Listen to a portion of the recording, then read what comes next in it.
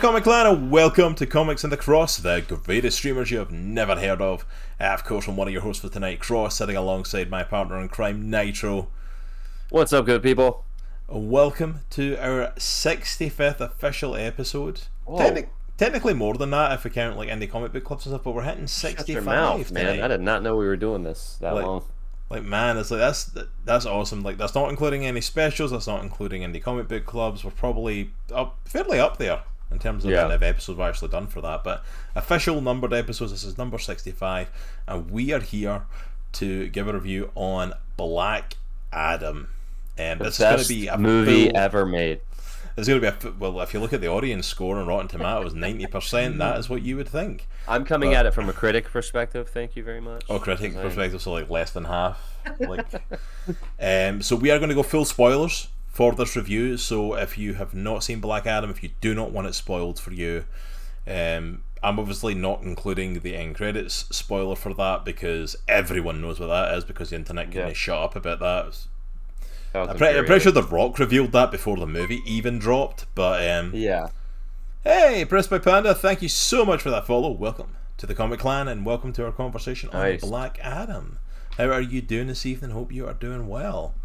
So we're going full spoilers for Black Adam tonight, so if you do not want to be spoiled, please, we will not be offended if you need to step out. You can catch Black up Adam to the show. dies. Black Adam dies. It's The Rock. Nobody's going to believe that. The Rock's playing him. Nobody believes The Rock was going to die in this movie, man. Space Oba, man, good to see you, brother. Not seen you in a little while. Hope you're doing well. And hey, Praise Papana, I am well, thanks, and no problem. I'm glad you are doing well. I hope you all are having a good week. We are obviously here on a Wednesday, so we're like midweek this week. Yeah. But yeah, we're going to be talking a bit about Black Adam, a movie that it has been 8 years, since The Rock officially announced that he was playing Black Adam. Yeah. It has been, and I didn't realise this till I looked it up today, saying 15 years since the rumour started. Yeah, it started 2007, right? 2007, the rumbling started. 2014, the official announcement was made. 2022, the movie officially released. Hey, what do you think took Hey, so long? Mondo, hey, Locke, how's it going, guys? Good to see you both. What is good?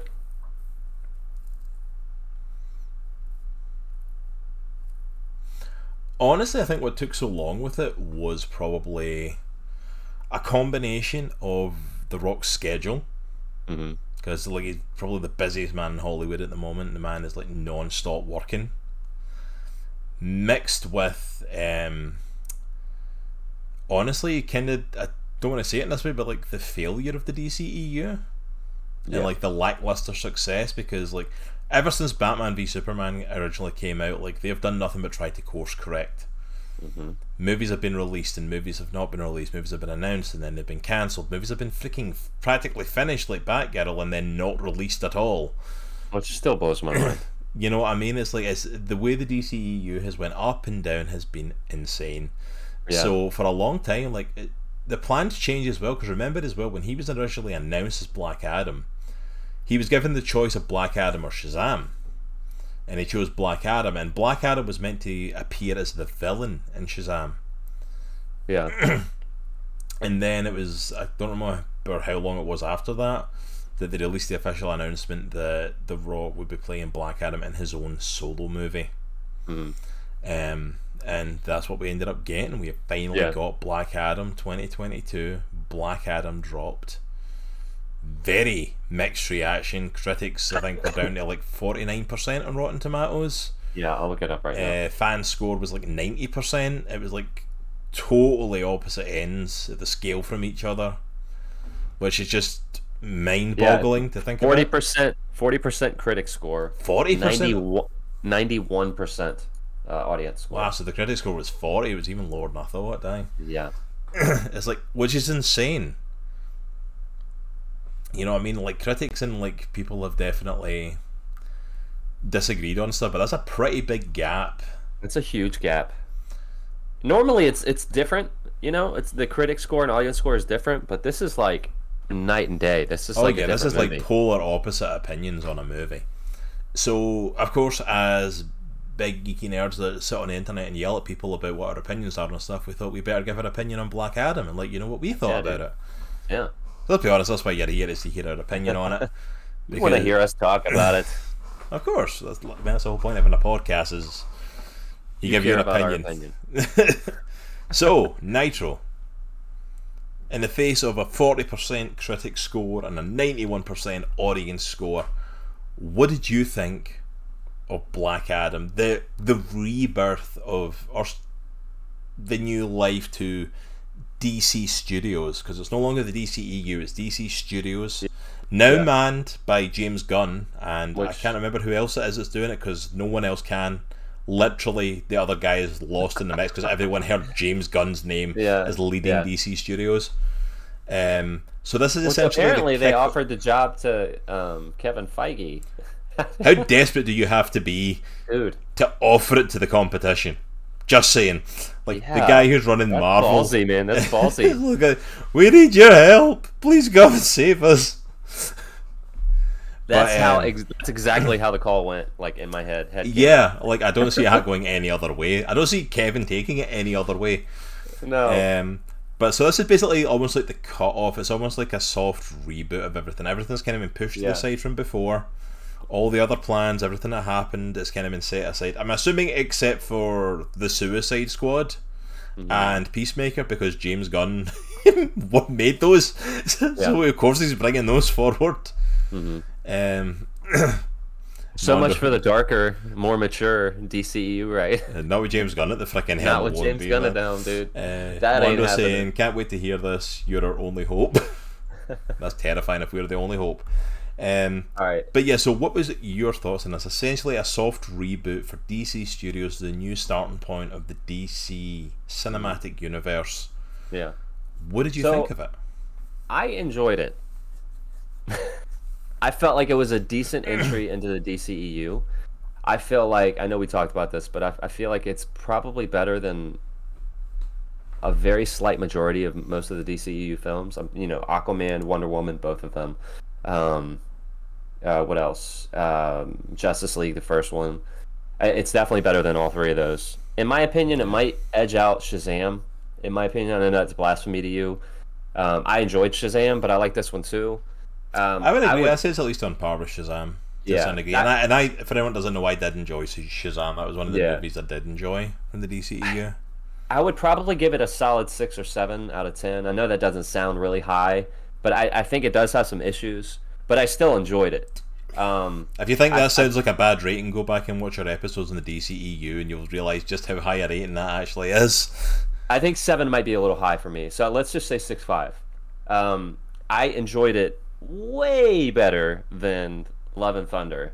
But in my opinion, it wasn't. I don't think it was anything groundbreaking. Like I don't think it brought anything new to the CBM table. You know, the CGI was decent. I think the villain was really weak, in my opinion. And I think the tone, it struggled with tone consistencies throughout the movie a little bit. In my also a huge standout for me, which I want to see him in his own movie, is Pierce Brosnan as Dr. Fate. I don't know anything about Dr. Fate, but after seeing this movie, he was the best part of this movie for me by far. I don't think the movie would have been anywhere near as good if he wasn't in it and played Yeah. Dr. Fate. Yeah, I think he was a phenomenal part of it. Just to catch chat there, Mondo saying that is high for a DC movie, which, yeah, it is. Some of the DC movies are absolutely abysmal. Like, some of them have been awful. Yeah. And Panda saying, I honestly gave up in the DC live action movies. Do not blame you in the slightest for that. Says, I'd love for that to change, though. Absolutely. If you've heard any of our previous podcasts, like, we've constantly talked about that. Like, I'm a DC fan. I love the DC heroes. I want them to do well. I'm not coming in to be a cynical person against them. I really want them to do well. And I do agree that animated movies have been phenomenal. They've done amazing with the animated movies. So, Presby Panda, so my intro to Black Adam was Superman and Shazam versus Black Adam. Yeah. So that's my introduction to the character. Animated movie. Go watch it if you guys haven't It's seen it. so Freaking good. good. I didn't even know Black Adam existed before I watched that movie, and I watched him go toe to toe with Shazam and Superman at the same time and hold his own as a villain, as a legitimate villain. Yeah. And I was like, dude, they're gonna do a movie about this guy. This is gonna be sweet. The Rock's Yeah. playing him. Heck yeah, dude. I'm down.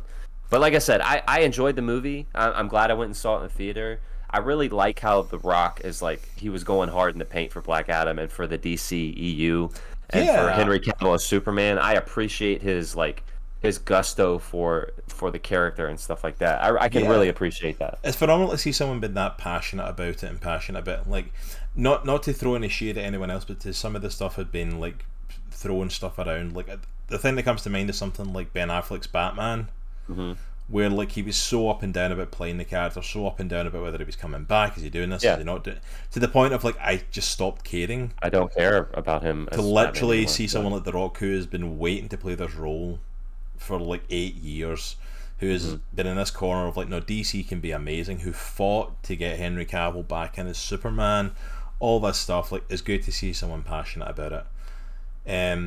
My rating would probably be similar to yours. It probably would have been closer to a 6 when I came out of it.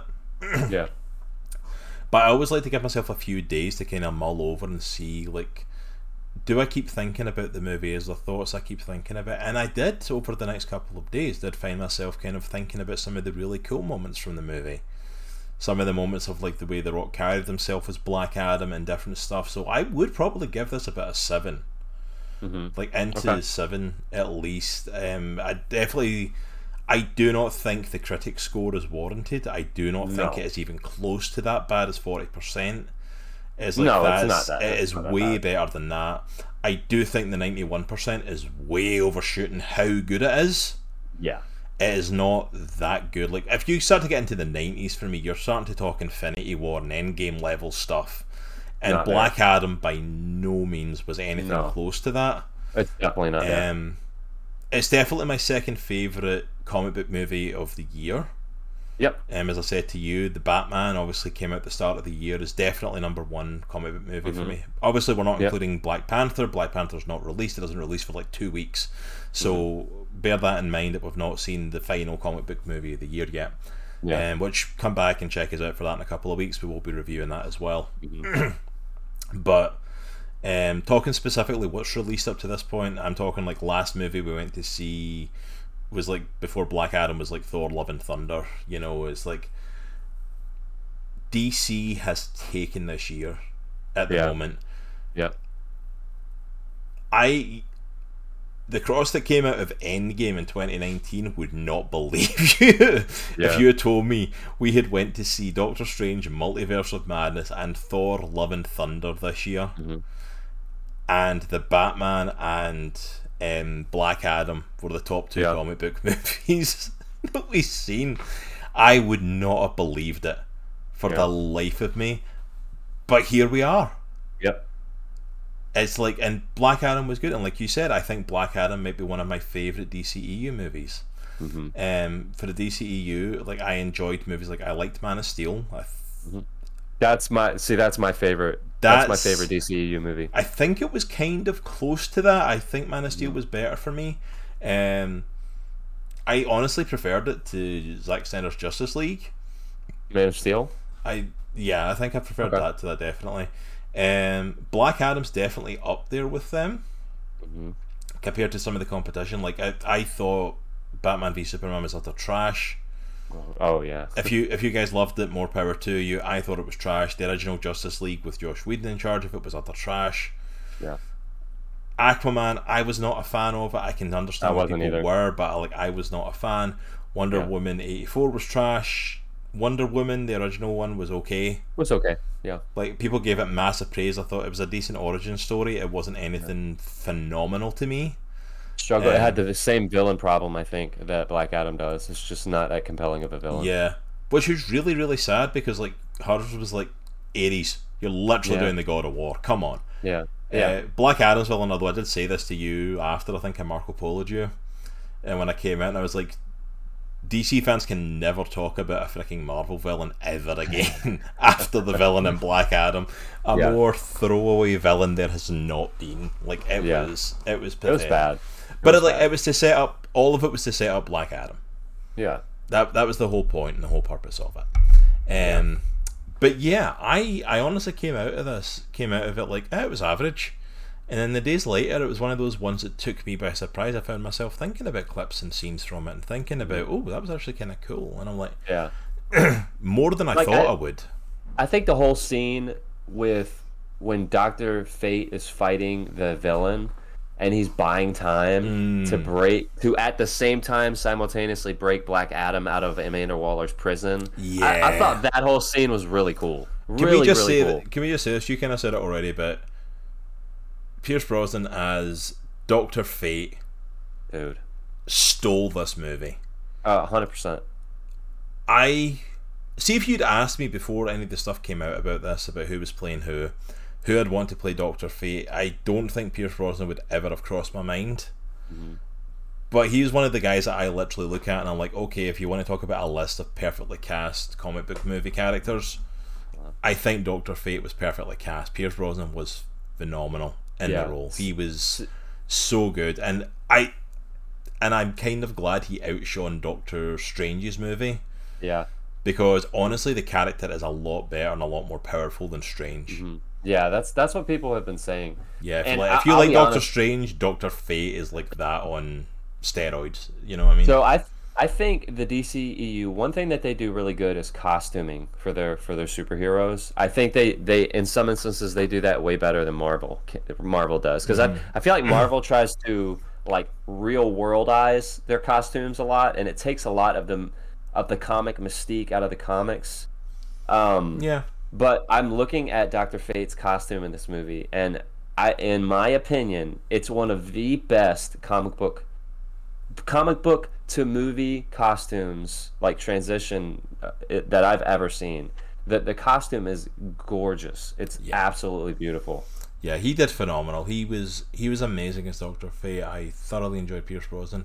My only critique for it, and I'm not versed in Dr. Fate and how a lot of it works for that stuff. I've never been a big on reading the magic side of stuff on comics. It's just never been something that appealed to me greatly. Yeah. He'd done the Hollywood actor thing of constantly taking the helmet off. Yeah. He constantly took it off, and it's like, no, like when that helmet's on, it's like, it's not like, oh, he gets powers. It's like, no, he's essentially possessed. Yeah. By basically a deity level being. So the fact he can just go boom and just take it off, and like, when he's not in costume and he's like on the ship and stuff like that, fair enough. I'll let that go, because Pierce Brosnan's a well-paid actor. Yeah. You know, that wants to get his face out there. Of course he does. But he's literally walking around in costume with the helmet under his arm. I'm like, put your freaking helmet on. You're in costume, dude. Yeah. Like, if you want to do it on the ship and whatever, and have him like come out of being Dr. Fate, fair enough. But like, yeah, it's like the whole Tony Stark and Captain America thing all over again. But they're not possessed by, supernatural deities. But that's the thing that makes it worse. If that was just like an artistic choice, like, fair enough, you want to get him to show off his face, okay, we'll take the helmet off. But I'm like, no, there's literally a reason why the helmet generally stays on. It's because it's not him in control. It's like, that's my only thing for Dr. Fate with that. But he definitely stole it for me. Let's talk then about Black Adam himself. Yeah. The Rock has been waiting to play this role. It was officially announced 8 years ago. He's been waiting to play it for probably over a decade. What did you think of Dwayne Johnson as Black Adam?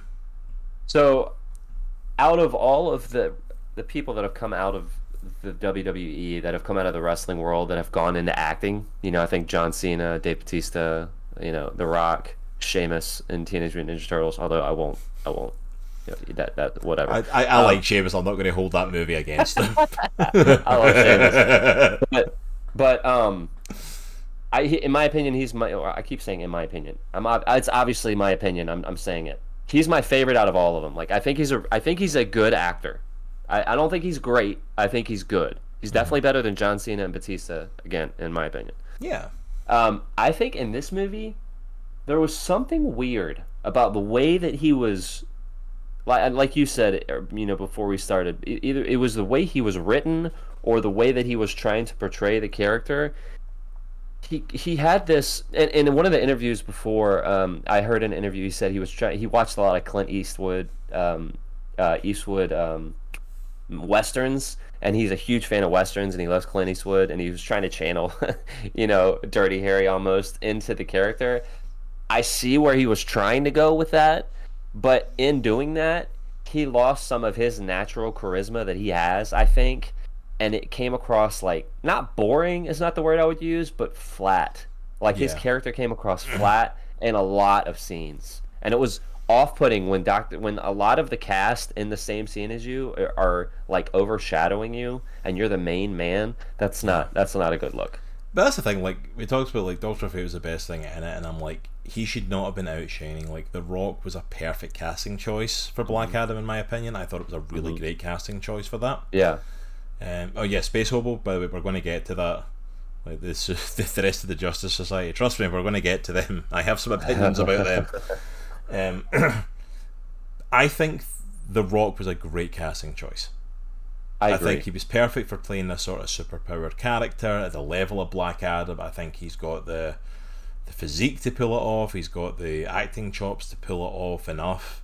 The Rock's makes it big in Hollywood and has been making more money than anyone, but it's because he's very selective.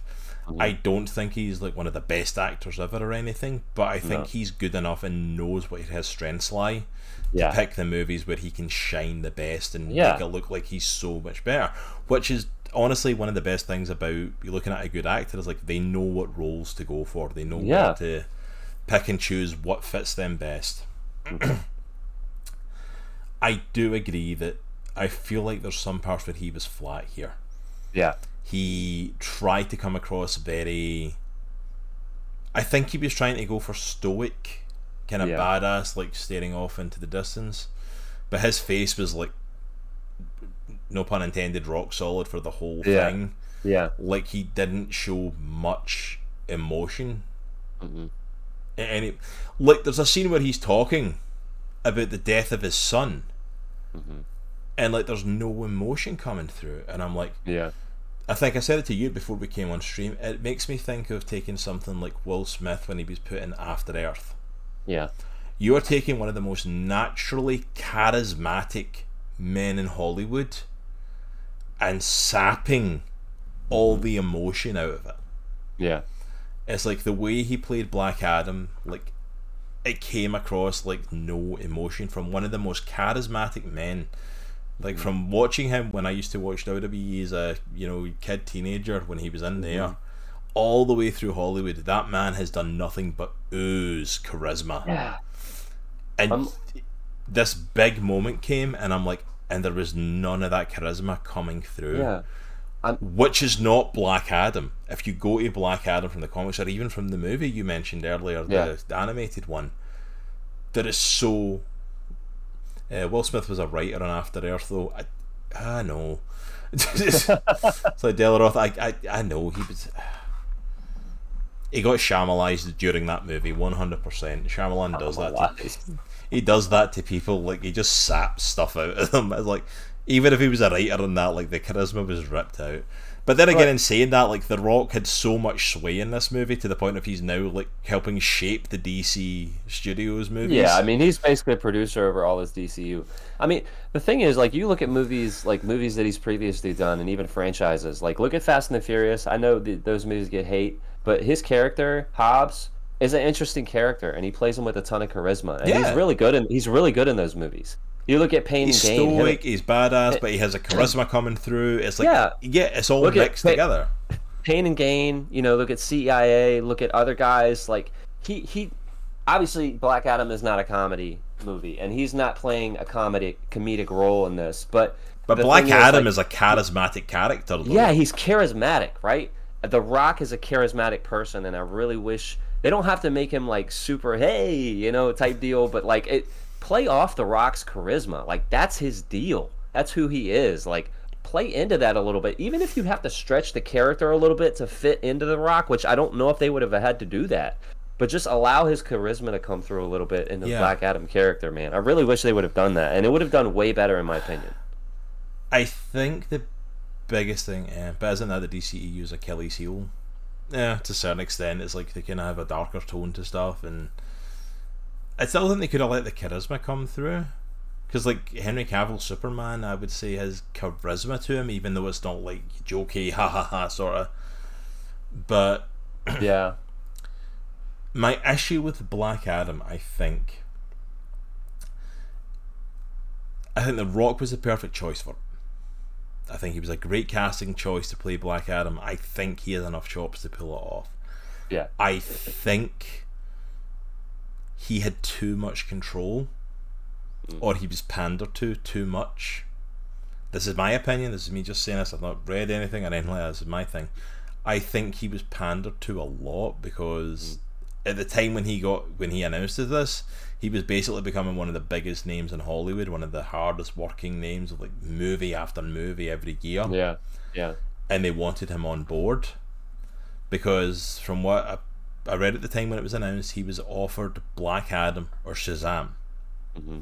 He chose Black Adam. Mm-hmm. From that get-go, he kept talking about Black Adam as the anti-hero, which in certain comics he is.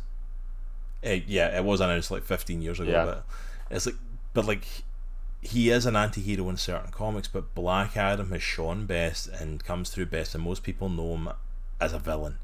Yeah. He's a bad guy. He was meant to be the villain in Shazam, and then they announced that Black Adam would be getting his own movie. That's the moment I think the problem started, because I don't think The Rock, either they didn't want him to, or he wasn't willing to play a villain. They didn't want to do that because he's been almost typecast. He's the big, heroic, charming sort of guy. So to play a full villain, I don't think they were willing to pull the trigger on that. And I think that affected this movie because I don't think they knew what to do with him. They started it off as him being a villain. They started it off with him not caring about the people and, like, you know, the guards when he's released, all that military force, like, he wipes them out. Yeah. You know what I mean? Like, full blown. And I honestly thought, oh crap, we're doing this. Like, we're literally going full villain. He's like wiping people out without a second thought. But I think they spent the movie trying to convince us he's not going to be an anti-hero. Like, no, he's more than that. Yeah. And it's like, you know, like, and the reason I know that is because they spent the whole movie with him going, I'm not a hero. Yeah. And I'm like, I'm not a hero. Why are you saying the catchphrase the kid said then? Yeah. Why are you trying to be better and remove the selfishness from it? Like, if you're going to be a villain, or you're going to play this completely that direction, do it. Yeah. Go for it. Lean into it. If you're going to play him as the anti-hero guy, lean into it. I think they were too scared to go either way. Yeah, I agree. I also think, kind of piggybacking off what you just said, I think that Adriana, that lady and her son, that whole subplot to me, I felt like it took away from the not the, I was gonna say the vitality of the movie, but like the movie was headed in a direction, and I feel like that whole thing where, you know, they're trying to get him to not be the villain, and he's like, I'm not the hero, but you're a good guy, but I'm not the hero. That whole thing like just slowed the movie down for me, and it wasn't important it wasn't important to the plot. I don't think it didn't do anything. I liked her and what they were trying to do with her. Yeah. In the role, I completely forgot her name, but yeah.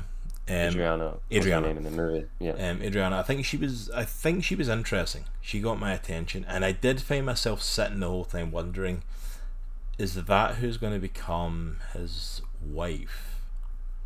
Because Black Adam does have a wife in the comics. Yeah. Like modern day. And I was like, is that going to end up being her role? Is she going to end up ruling alongside him essentially? Yeah. I will be honest, like, the kid could have fit into that, but I really feel like they were trying to push the whole kid sidekick thing. Yeah.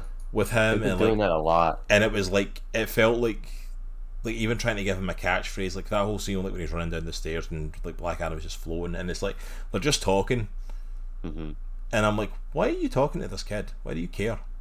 This kid's like running after you, trying to turn you into a hero, and trying to say you need to do this, and you're going to be the protector of Kahndaq, and you can do this and that, and it's like, you are so being forced to be the kid sidekick. Yeah. And it's like, it's really slowing him down. You are not needed. Like, we don't need you as an emotional plot point in this, especially with the reveal we got later. Because you can Black Adam. I think that's the biggest difference between the animated and live action, is a willingness to take risks in the storytelling. Absolutely. Yeah. Like, I would have loved to see The Rock go full villain in this.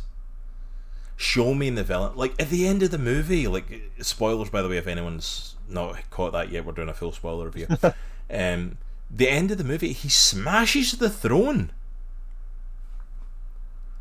One of the most classic Black Adam images from the comics. Yeah. One that The Rock emulated on one of the posters. Yeah. Was him sitting, like, he even did it in the movie. He put one foot like close to it and one foot stretched out, sitting back in the throne.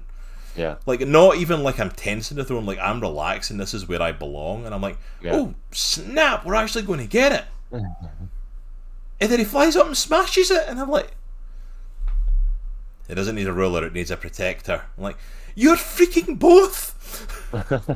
That's what you do. It's like, why not both? I describe it like Doctor Doom. Like, Black Adam in to Kahndaq is what Doctor Doom is to Latveria. Yeah. I'm like, he's a bad guy, he is a villain, but see, if you ask anybody in Latveria, Doctor Doom is the best thing ever. He rules them. Yeah. With grace and love. These are his people, he takes care of them. Yeah. That's what Kahndaq is. Like, even the whole end credit thing where Amanda Waller's like, that's where you stay, you don't leave here, and I'm like, no, it's the opposite. It's like, don't you dare enter his freaking country without his permission. If you enter without his permission, you better have a dang good reason for it. That whole thing with that at the end credit scene with her, I'm like, dude, what are you gonna do if he wants to leave? Like, what are you gonna do? Can I talk about that as well briefly, because we're kind of hitting that now because I've mentioned that. Yeah. Why is Amanda Waller in this movie? I know. Why is she calling in the Justice Society? They're shoehorning her into every. Why is she calling in the Justice Society? You don't have anything to do with them. You run Task Force X. Why are you? Hey Mallet, how's it going, sir? Good to see you. Like, why are you calling in the Justice Society? Why are you calling in Superman? Nick Fury. Like, yeah, exactly. The other said, like, she's Nick Fury for the DCEU, and I'm like, but she's not. No. She's a horrible, awful person. Yeah. She's more of a villain than Black Adam in this movie. But that's it. She's a villain. She's a bad guy. Why are any of them listening? Exactly, Mallet. Like, why are they listening to Walter? Like, Hawkman, Dr. Fate, Atom Smasher, and Cyclone, I guess, are there. But like, are you telling me Hawkman and Dr. Fate are taking orders or working with Amanda Waller? What is she going to do if they say no? Yeah. Like, you've got nothing on them. Let alone Black Adam. Like, you stay in your country, Superman. And I'm like, or we're going to set Superman on you. It's like, why is he listening to it? Has he got like a kryptonite bullet like against his head? Like, don't get me wrong. He's got a kryptonite thing in his neck, and if he tries to leave, it'll explode. I hope that's the freaking reason, because it's the only one that makes sense. Like, because don't get me wrong, I'm ecstatic that Henry Cavill is back as Superman. I'm so pumped. If you've been listening to us for the last 2 years, we have not shut up about him coming back as Superman. So the fact that he is back is amazing. Yeah. All you have to do is take Amanda Waller out of that scene. Yeah. Have Superman have, like, I heard about this powerful guy, and I'm coming here just to introduce myself and just to, like, don't step out of line. Yeah. Because if you do, I'm going to have to step in your way. Hey, Bob the Racer, thank you so much for that resub. What's up, Bob? Appreciate it. Yeah, so Delaroth has mentioned the underwater layer a couple times. I didn't. The only thing about that is I guess that was kind of like a prison for enhanced individuals, and that's where Waller was keeping him basically permanently, forever. Yeah. The only cool thing I liked about that scene was the fact of what's her face from Suicide Squad and Peacemaker showed up. Oh, that was her. Yeah, thought it's that was Harcourt. her. Yeah. Which I'm not surprised because James Gunn runs the stuff now and that's his wife, Yeah. so Yeah, that is his wife. which honest bravo James. I mean, good on you, man. Yeah, I mean she's a good looking woman. on It's you. like I don't blame him for casting her and everything. But yeah, it's like 100% though, it's like this whole underwater base is like, so we just happen to have this prison to store someone that's superpowered like him.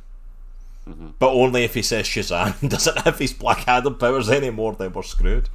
So James is going to save the DCEU. I freaking hope so. I hope so, man. Like, but we were saying, like, you know, the DCEU tries to pride itself in being the darker, more mature version of Marvel, and yeah, that's not going to happen with James Gunn at the helm. But at the same time, they've not exactly been succeeding so far, so maybe they need a change. Yeah. Wish they showed more of the people inside the pods. That would have been really cool scene. Yes, because like Yeah, as far I as agree. we're aware, it's just this big underwater facility for him. Mm-hmm. Like they showed nothing else of it. Like show us who else is down there. Yeah. It's like one Peacemaker episode at a time. Oh gosh. You know what? By the way, like he brought out one of the best superhero shows of the year with Peacemaker, if not the best superhero show, barring like stuff like The Boys and stuff. Like Yeah. Peacemaker might literally be one of the top 2 or 3 superhero shows of the year. So like I can't It's say anything. it's really good. I think for me, John Cena. I like the show. I enjoyed the show, but his acting ability. Oh, he's not a phenomenal actor, but Yeah. I think it worked in the show because I think they played into that, and I think They he gave leaned him into a, his strengths. and they I'll gave him say a that. really strong cast around him to work Yeah, with yeah. it. So I think they made it work. But Peacemaker was, I did not expect to care about that show, and I loved every episode of it. Yeah, it was good. He's That cringy, man. but that's on purpose. Like exactly, I think they played into that. He does cringy comedy stuff, but I think James Gunn leaned into that with him, and they Yeah. made it really work. Yeah. The Batman with that old man name. Yeah, absolutely, Bob. But yeah, so like overall, I think like The Rock was a good choice, as I was saying. But I'm like, I think they didn't go the right direction with that. I think you nailed it though. I think he had too much creative control, and people didn't want to tell him no. I think And he got people didn't want to say no to him, and he didn't want to play a full blown villain. Because even when he got announced, he started saying, "Oh, he's an anti-hero," and I'm sitting Yeah. watching him like, "No, he's not. Well, I also He's feel a like freaking villain. He's a bad guy." he did a lot of like what do you call it when you get people together and say, hey, do you like this or this or this or this, like focus group type stuff. Yeah, And he did a lot of like test screenings and adjustments, and I think that's good to a point. Like it's good to listen to your audience. Like the audience is going to tell you what they want to see, but at a certain point you got to make the movie that you're going to make, and you got to make the best movie that you personally can make, or you as a collective creative group can make. And I think where they dropped the ball is it was just it was a committee of one top down, and he had way too much input. And you know, from a writing perspective, I really wish they would have leaned more. And we're saying all this, but he did a great job, I think. Oh yeah, I that's think the thing. he If did you as good of a job as he could have. Yeah, if you missed the start of this, I think we both ranked it about a 6 or a 7. Like I Yeah. enjoyed the movie. I found myself thinking the good parts over and over again. Yeah. Like in the days following it, I don't think it was bad by any means. It was one of the Yeah. better superhero movies of the year. Yeah. One of the better superhero projects of the year. You know, easily. Yeah, I never even thought about that. Delaroth. We've got 2 ex-WWE wrestlers in the DCEU now with John Cena and The Rock. Yeah. Black Adam versus Peacemaker at some point. They did a lot of killing, so not as strict a good guy. Of course, they also made Superman all murdery too. Yeah, we were saying that, Mallet, like it looked like they were leading into a villain, but they also had those moments like where like, oh, I'm not a hero. Then stop trying a catchphrase that the kid gave you. Like, you know what I mean? Yeah. Come on. Yeah. That felt very Thor: Love and Thundery to me. Yeah, but it's like it wasn't perfect, but I Eat think my it did. hammer. So bad, dude. All right, I'm gonna go out on a limb and say Thor: Love and Thunder is probably one of the worst movies I've seen in the past 10 years. There we go. I said it. It was bad. Not comic book movie. It's awful. It was It's really awful. And if bad. you liked it, more power to you. See, if you told me Thor was going to be the worst superhero movie this year, like of all the choices here, like I've got Black Adam, I've got Doctor Strange, and you think Thor, one of the guys I really was looking forward to, was going to be the worst one I watched, like I would not have believed you, but No. here we are. 2022 has been a hell of a ride. It really has. Dude. All sorts So- of stuff's happened this year. All right, so we talked about The Rock as Black Adam. Yeah. Do we want to talk about the rest of the Justice Society? Yeah. Let's talk about the Justice Society a bit. Obviously, we've talked about Dr. Fate a tad. You and I are both huge fans. Pierce Yeah. did an amazing job, crushed it again. Probably one of my favorite. No, my favorite part of the movie was Dr. Fate. Yeah, Doctor Fate No was question. amazing, easily. Yeah, like What about- that was best casting of the whole thing. Like he's up Oh, there yeah. with he's up there with like freaking D'Onofrio as Kingpin and J.K. Simmons as freaking J. Jonah Jameson for me. Like that's one of the best comic book castings they've ever done.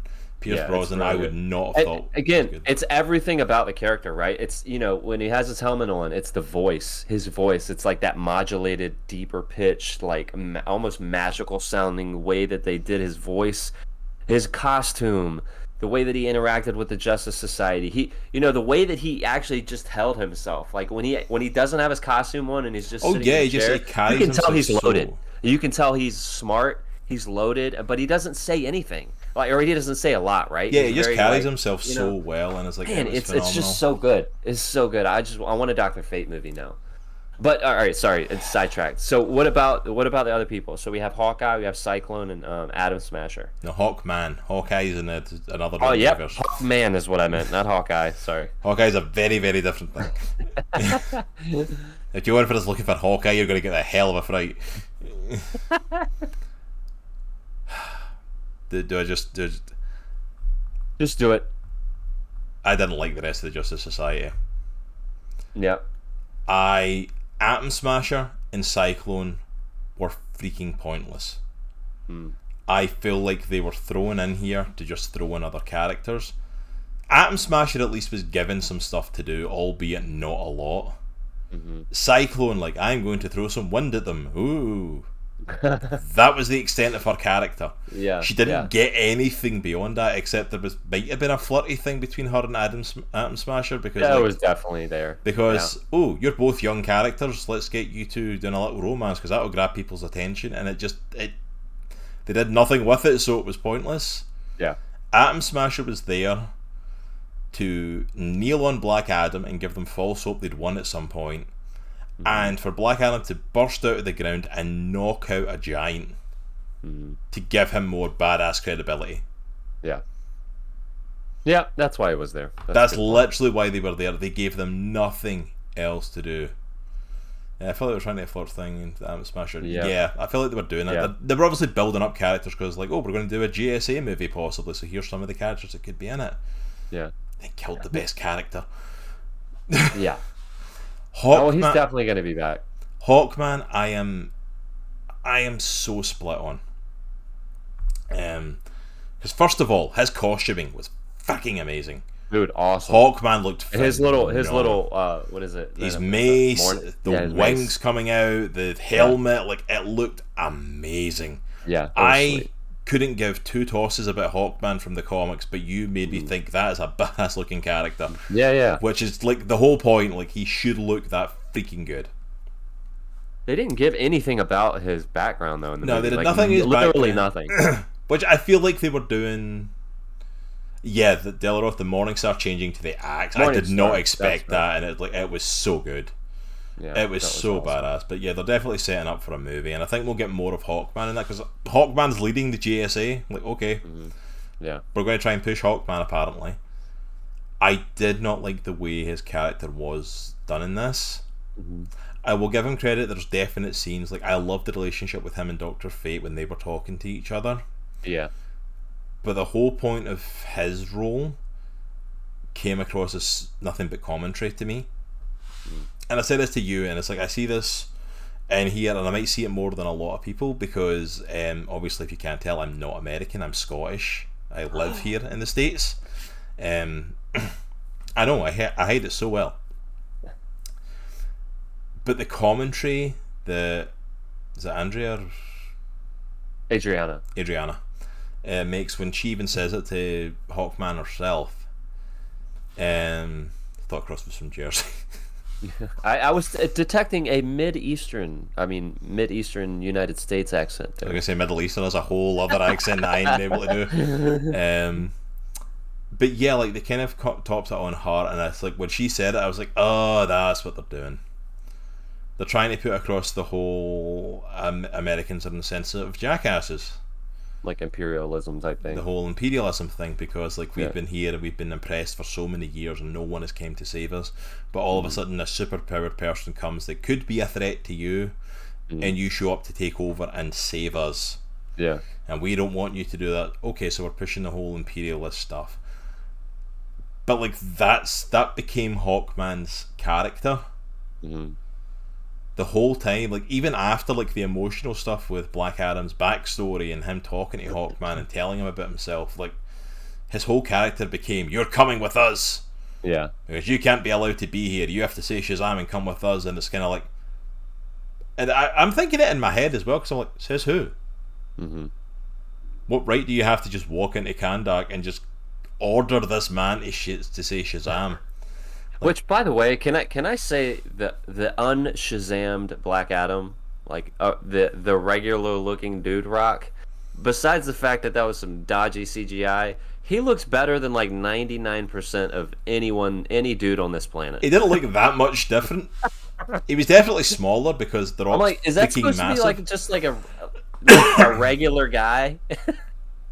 But it's one of those things, like the whole thing with that, like walking in there, like, I get the whole thing of like he's meant to be a threat. I get the whole thing that he's dangerous. They've got techs that Kahndaq doesn't have, which why does Kahndaq not have those? You know what I mean? It's like it's the whole thing of like he's a threat and he can do this, and I'm like, coming from the country that literally has Superman, like the most dangerous being on the planet, like he could literally tear through the planet if he wanted without a second thought. But no, we need to come and stop this guy because he's dangerous. Like, I'm like, because of one thing that happened 5,000 years ago that has been passed down, and I'm like, we're not going to come in, we're not going to have a conversation, we're not going to try and find out what he's all about. No, we're just going to come in and try and depower him and put him in prison. Like, what? You know what I mean? It's like but that was his whole character, and I'm like, do something more with Hawkman. It's like you've got the start of a really great character here. Do something with him. He was definitely one note. Like that was his whole thing until the very end of the movie, and it was like, no, it just doesn't come across the right way for me. It's just kind of like, do something different. Like have him try. He's meant to be the leader. Have him try to reach out. Have him try to reason. Have him try to talk to him. Yeah. Especially after you get Black Adam's backstory. You know, the whole thing of he's not the defender of Kahndaq. He's basically a broken father. Yeah. Who tore down a country. You know, and was sealed away. Like, delve into that and talk to him. No, we're not going to do that. Like, we're just going to take him in and put him in prison. Yeah.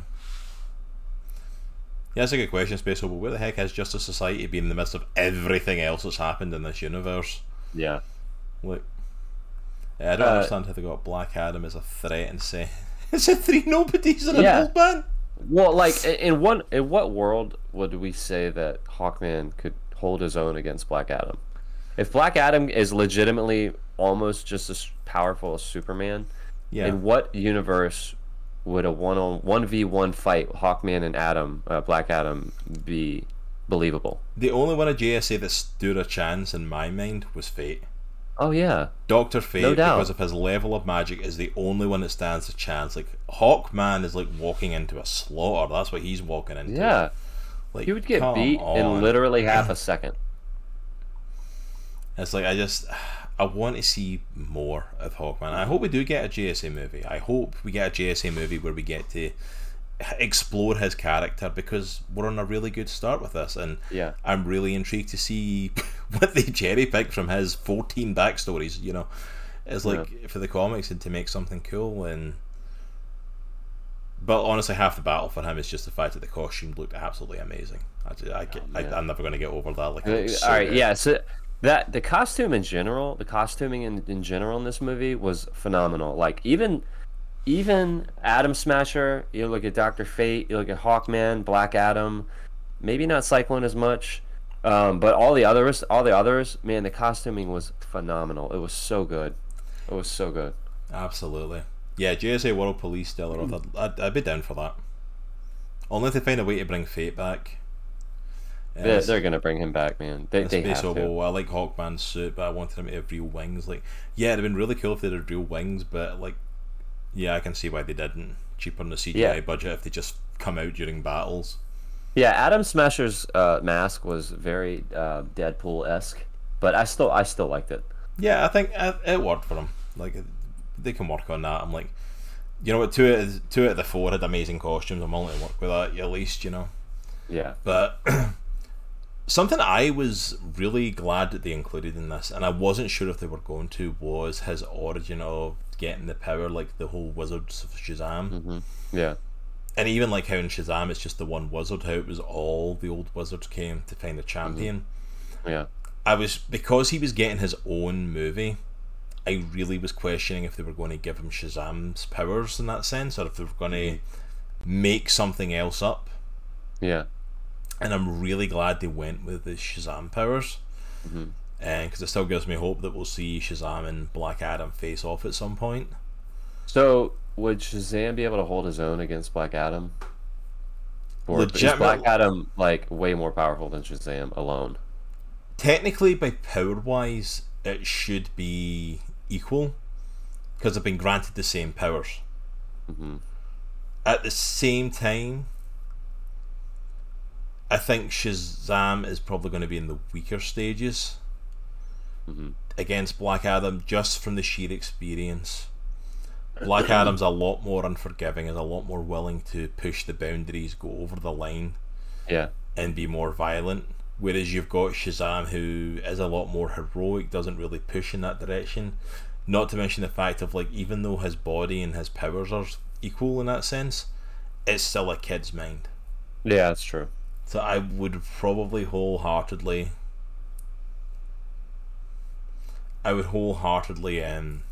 give it to Black Adam in that sense. Yeah. Well, to question that as well, Delaros saying, have they though? It's like Black Adam got his powers off the black market. Let's talk about that twist in the backstory I wasn't expecting. I don't know if that's from the comics. If it is, I wasn't aware of it. But the whole thing of like the champion that was originally chosen was actually Black Adam's son.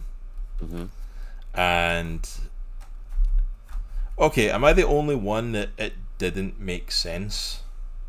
Yeah, I wasn't following that part. Nope, Perkysaurus got timed out there. Don't know why. Check. I called Rock being the dad immediately. Voice was right in there. Yeah, it was in there in hindsight, Delaroth, but yeah, I didn't expect it. I wasn't expecting it to have a twist right in it, to be completely honest. He made a bad pun. He made a bad pun. He got timed out. Sorry, Perky. Yeah, it's not showing me. Sorry about that. If we could try and get him unbanned, that'd be nice, but... Yeah. Whoops. I don't like the champion's able to give the powers out to other people. Yeah, Mallet, that was the thing that got me. There you go, Perky, you should be back. Sorry about that. Don't know what you said, but apparently our bot didn't like it. He said, I thought he got his powers from Wish.com. Ba-doom-tsh. Really? Did it count Wish.com as a link and then banned them? Yep. Oh, sorry about that, Perky. Apparently Wish.com thought you were trying to share a link. Typed you out. That's amazing. The new Shazam movie, I don't think that Shazam could ever take Black Adam. Yeah, like, I got to see, like, Shazam Fury of the Gods trailer before it, and I'm like, yeah, I don't think he'd be able to hold his own against them. Yeah. Yeah, Mallet, it's like, it's one of those weird things, like, the champion is chosen and given the powers by the wizard, but, like, Shazam, I can almost kind of let it go because it's this whole thing of like he's got the wizard staff. He's now like the one that holds the whole power of eternity there at the Rock of Eternity because the wizard's gone. And he wasn't like giving up his powers, he was splitting it into other people. So I'm like, there's a way to write around that for Shazam, I feel. With Black Adam, it was literally just a case of the sun just went Shazam and the lightning bolt hit and like it moved over the person. There's no context to that being a thing. Yeah. Why it wouldn't just Yeah, turn I him was back, confused. why did I it was just turn confused him about back that. into a kid? Why it would transfer into him and make him a character like that? Yeah. I have literally seen Shazam in the comics grab onto someone and yell Shazam to use the lightning as an attack. Because it's a lightning bolt that strikes him. I've literally seen that take place in the comics. And I'm like, not to mention the fact of like he transferred it to his dad. Why? Yeah. Why?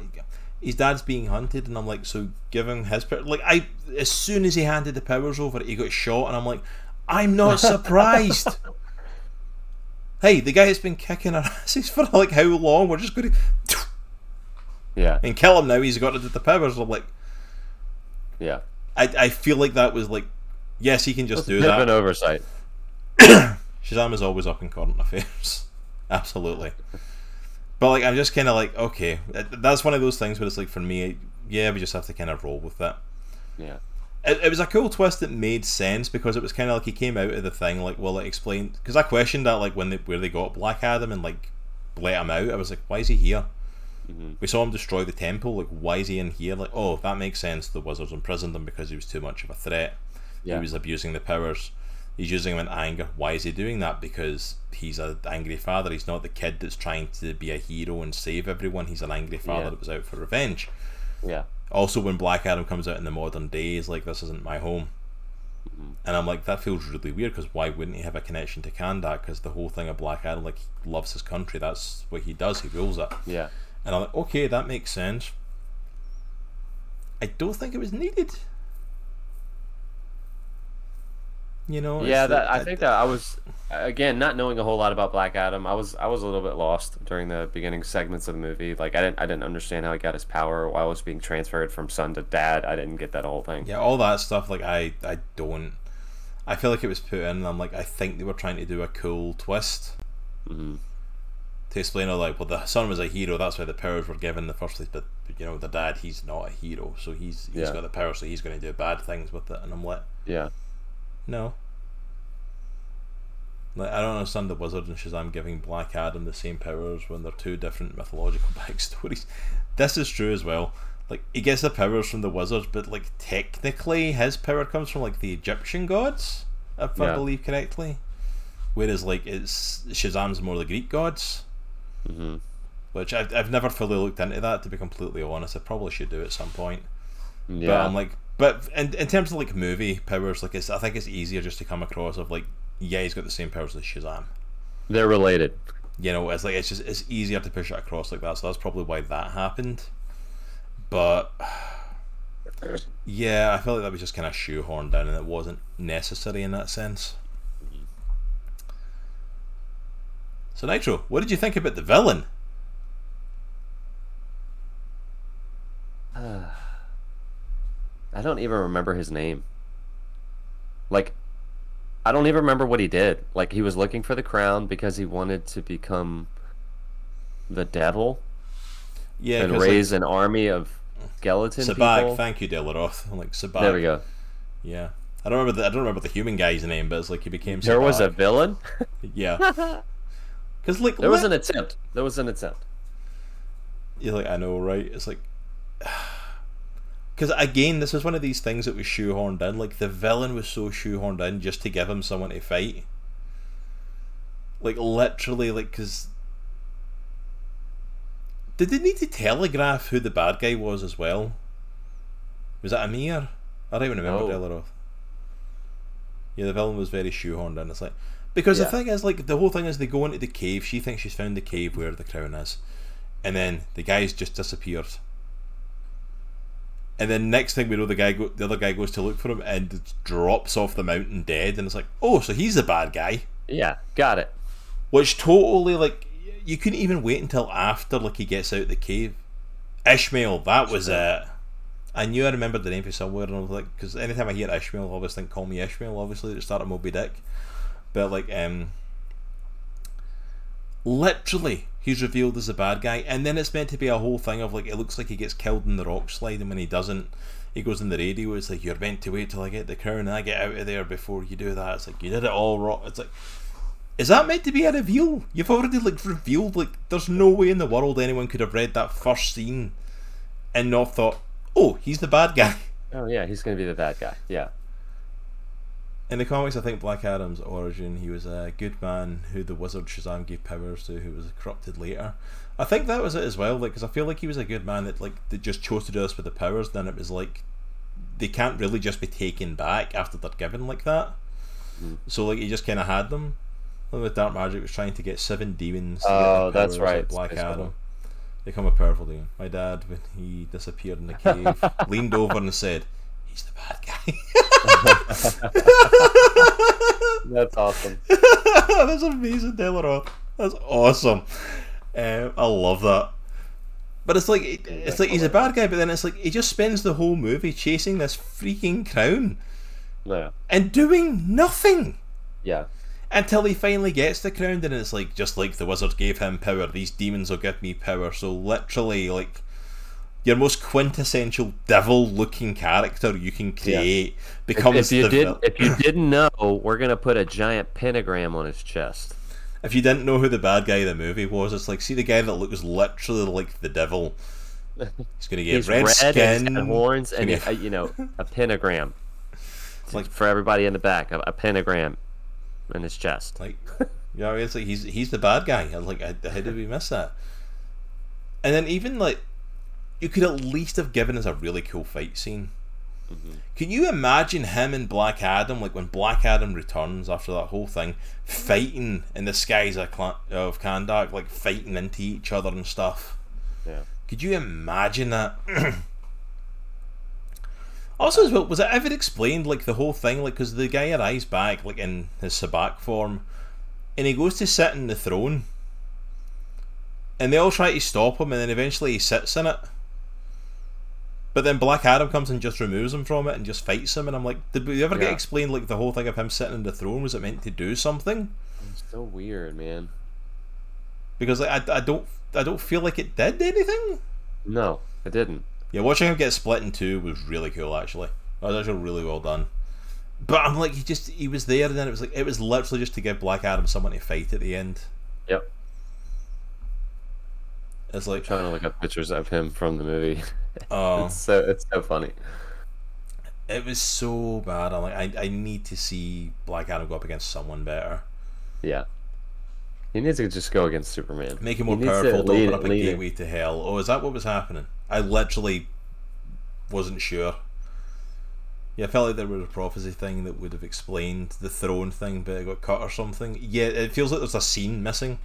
Villain McVillain face. Villain. The throne didn't seem to have any power attached to it, so that was another wacky MacGuffin for the movie. Yeah, like I felt like there was into this whole thing when he sat in it, because they were really trying to stop him sitting in the throne, and I'm like, is he going to get like ultimate power? And then he sat in it, and nothing really happened, and then he just wasn't in it anymore, and it was like, he should have been like, this is it? That's it? It's like, that was pointless.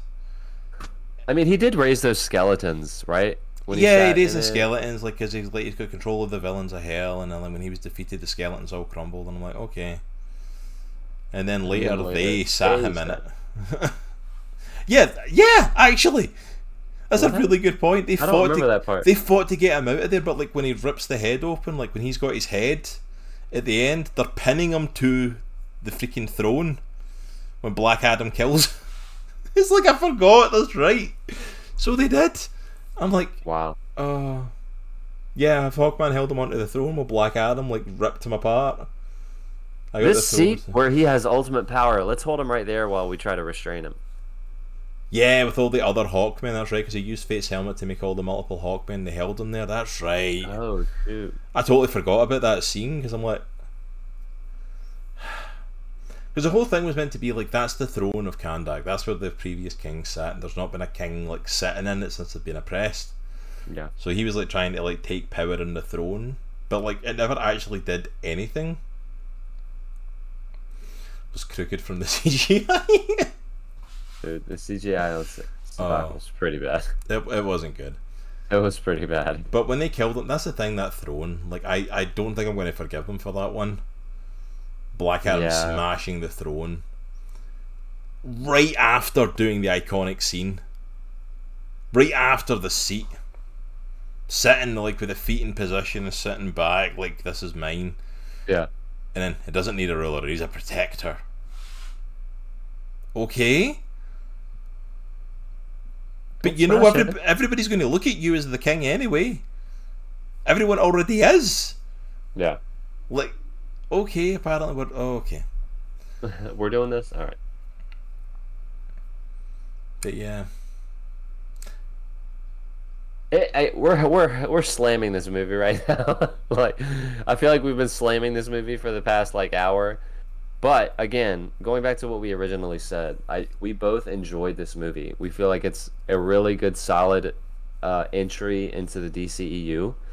Yeah, that's the thing. I think there were some big issues though. Let's be honest, there's big issues that have to be talked about. But like, yeah, as Nitro saying, like, we sound like we're slamming this movie. We actually both really enjoyed this movie. Yeah. I really enjoyed it. The stuff that it got right, it got really good. Really right. I think that's the problem though. Is like it's easy to talk about the bad stuff. Because the good stuff is like it's been done before, and it's, like you said, it's not breaking new ground. So it feels like there's not a lot of stuff to cover. The one thing that pops into my head that I'm like, oh, that's a cool way to do that, is there's a scene where he's flying, right? Black Adam is flying, and he goes supersonic, like he goes fast. And I don't know how they do it. The way that they have the camera on him, it looks like he's stretched out. And I know it's a meme now, where he's like facing the camera, like The Rock now. But that scene where they have that shot from is really, really cool. The way that it's another way of obviously showing a flying superhero or a supervillain or whatever. But I feel like that's going to be used a lot. The way that they did that. I don't know what they did, but it looked really cool. Delaroth saying there, my problem is that Fate sees the future, decides to shove Black Adam underwater, then release him to save him and die. Like, yeah, that's very much a Doctor Strange moment into it. Is like that. We gave him the time stone because it's going to save the universe eventually. We're going to take us down the one path that we need to go with him as he escaped his tomb. Yeah, the scene of him fighting out was really cool. I agreed, 100%. Why didn't he say Shazam before he got in the water? Like they dragged that out. Like the fight was really cool, but then like this whole it must have been a good 5 minutes of other scenes, then cutting back to him swim, cut away, cut back, swim. Why didn't you say Shazam down there? You clearly don't care about the people in here, so I don't think a lightning bolt to that base is going to really play on your heads too much. Why do you still have the mask on? Exactly. That was a bit of a strange choice. I guess to build up tension, but it was just kind of Shazam, go. Yep.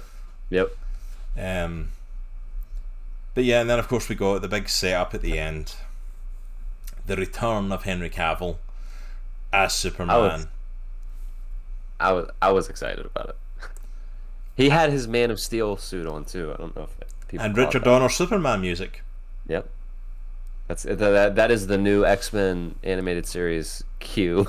That's the only thing I can give it. Is that it was meant to do that X-Men animated series like they done, we get it, guys. Press an X and Miss Marvel. That's the only. We got it, man. Oh yeah, Delaroth, 100%. Well, so he did say some stuff about the direction of the character of Geralt that he wasn't really too pleased with, like how he deviates so much from the characters in the book and stuff like that. So I think it's a combination of I'm doing Superman. I think that's a nice way to try and help get people, because the thing is, people revolted at freaking Liam Hemsworth getting cast, and I don't blame them. I literally looked at him. Henry Cavill, let's be honest. See if you told me Chris Hemsworth, I'd have maybe gave it a chance, but Liam Hemsworth, what? I said, dude, did you hear Henry Cavill quit The Witcher? And she was like, what? And I said, yeah, it's Liam Hemsworth now. And she goes, No. That's the collective reaction of Yeah, that's the thing, everyone. Perkis, like, the way they're taking the characters, like, well, the writers said they hated the character. Wow, I didn't know that. Because Wow. what was it? Like, the X-Men animated series, people said that, like, yeah, because of all this stuff on The Witcher, of, like, all these cast and crew being hired that did not know The Witcher, didn't like The Witcher. Yeah, Like, that's why Bo DeMaio is his name, the dude who's in charge of. Yeah, like, he's only X-Men hired 87. people who were fans of I the old love X-Men that. animated I love series, that, and I'm like, dude. good. But yeah, 100%, like, I think that was to try and help with the transition, because you notice that that statement only came out, like, the next day after the announcement. It wasn't, Oh, yeah, it you're right. wasn't released the same day as the Liam Hemsworth announcement. The whole internet blew up. Well, 100%, he is opening up his schedule for more Superman, because he has also 100%. talked about he is so excited to sit down and talk to James Gunn about the future of the character. Yeah. Dude, I'm so pumped, man. He's got so much to bring to the table, and like hearing his original plan for, the Superman character, the original trilogy that was supposed to happen, with Zack Snyder, Man of Steel being the first, like his freshman run at Superman, and acknowledging the mistakes that he made as the Man of Steel in that movie with, obviously a ton of civilian death, a ton of civilian casualties and like destruction, and learning that he doesn't want to kill. That's not who he is. Like, and the process of learning who Superman is over the course of a 2 or 3 movie arc, the way that he was describing that, I was like, man, I can't wait. I cannot wait, because I grew up with Christopher Reeve, and he was my Superman. But man, Henry Cavill is my Superman now. That dude is awesome. Henry Cavill, I think, is definitely my top tier for Superman.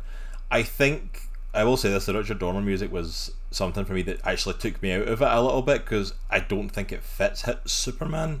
I don't know if I caught the Richard Donner music, to be honest. I was just so pumped to see him on the screen again as Superman. But I must have missed. Yeah, I definitely missed it. But the whole do. It's like, it works for like Christopher Reeves, but it's too happy and cheery. At that point, like, I need something more epic. And like, if you go back and listen to like his Superman themes, they've got, gravios to them, and I'm like, and yes, by the way, guys are like popping off in chat here, like, he is absolutely top tier nerd. He is the king of the nerds. Oh yeah. Like, he plays Superman, he builds PCs, which if he ever builds one, I will happily take one. He wants to be in the Warhammer movie. He literally paints figurines, like, for tabletop gaming, and I'm like, yeah. Like, reason my Superman followed by CW Superman. I will give that, actually, the guy, is it Tyler Hoechlin? Yeah, I think it is. Like that. He's a really good Superman as well. He was a really good casting for that. I think, hearing him talk about his character mallet, I think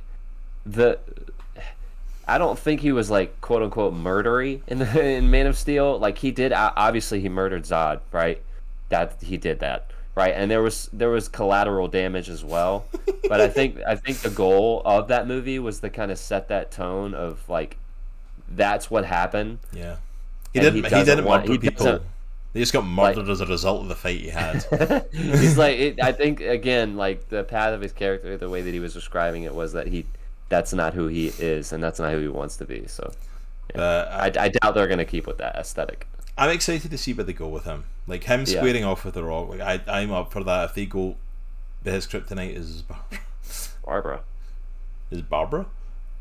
It's a reference that I'm not getting. I'm sure. Yep, not getting it either.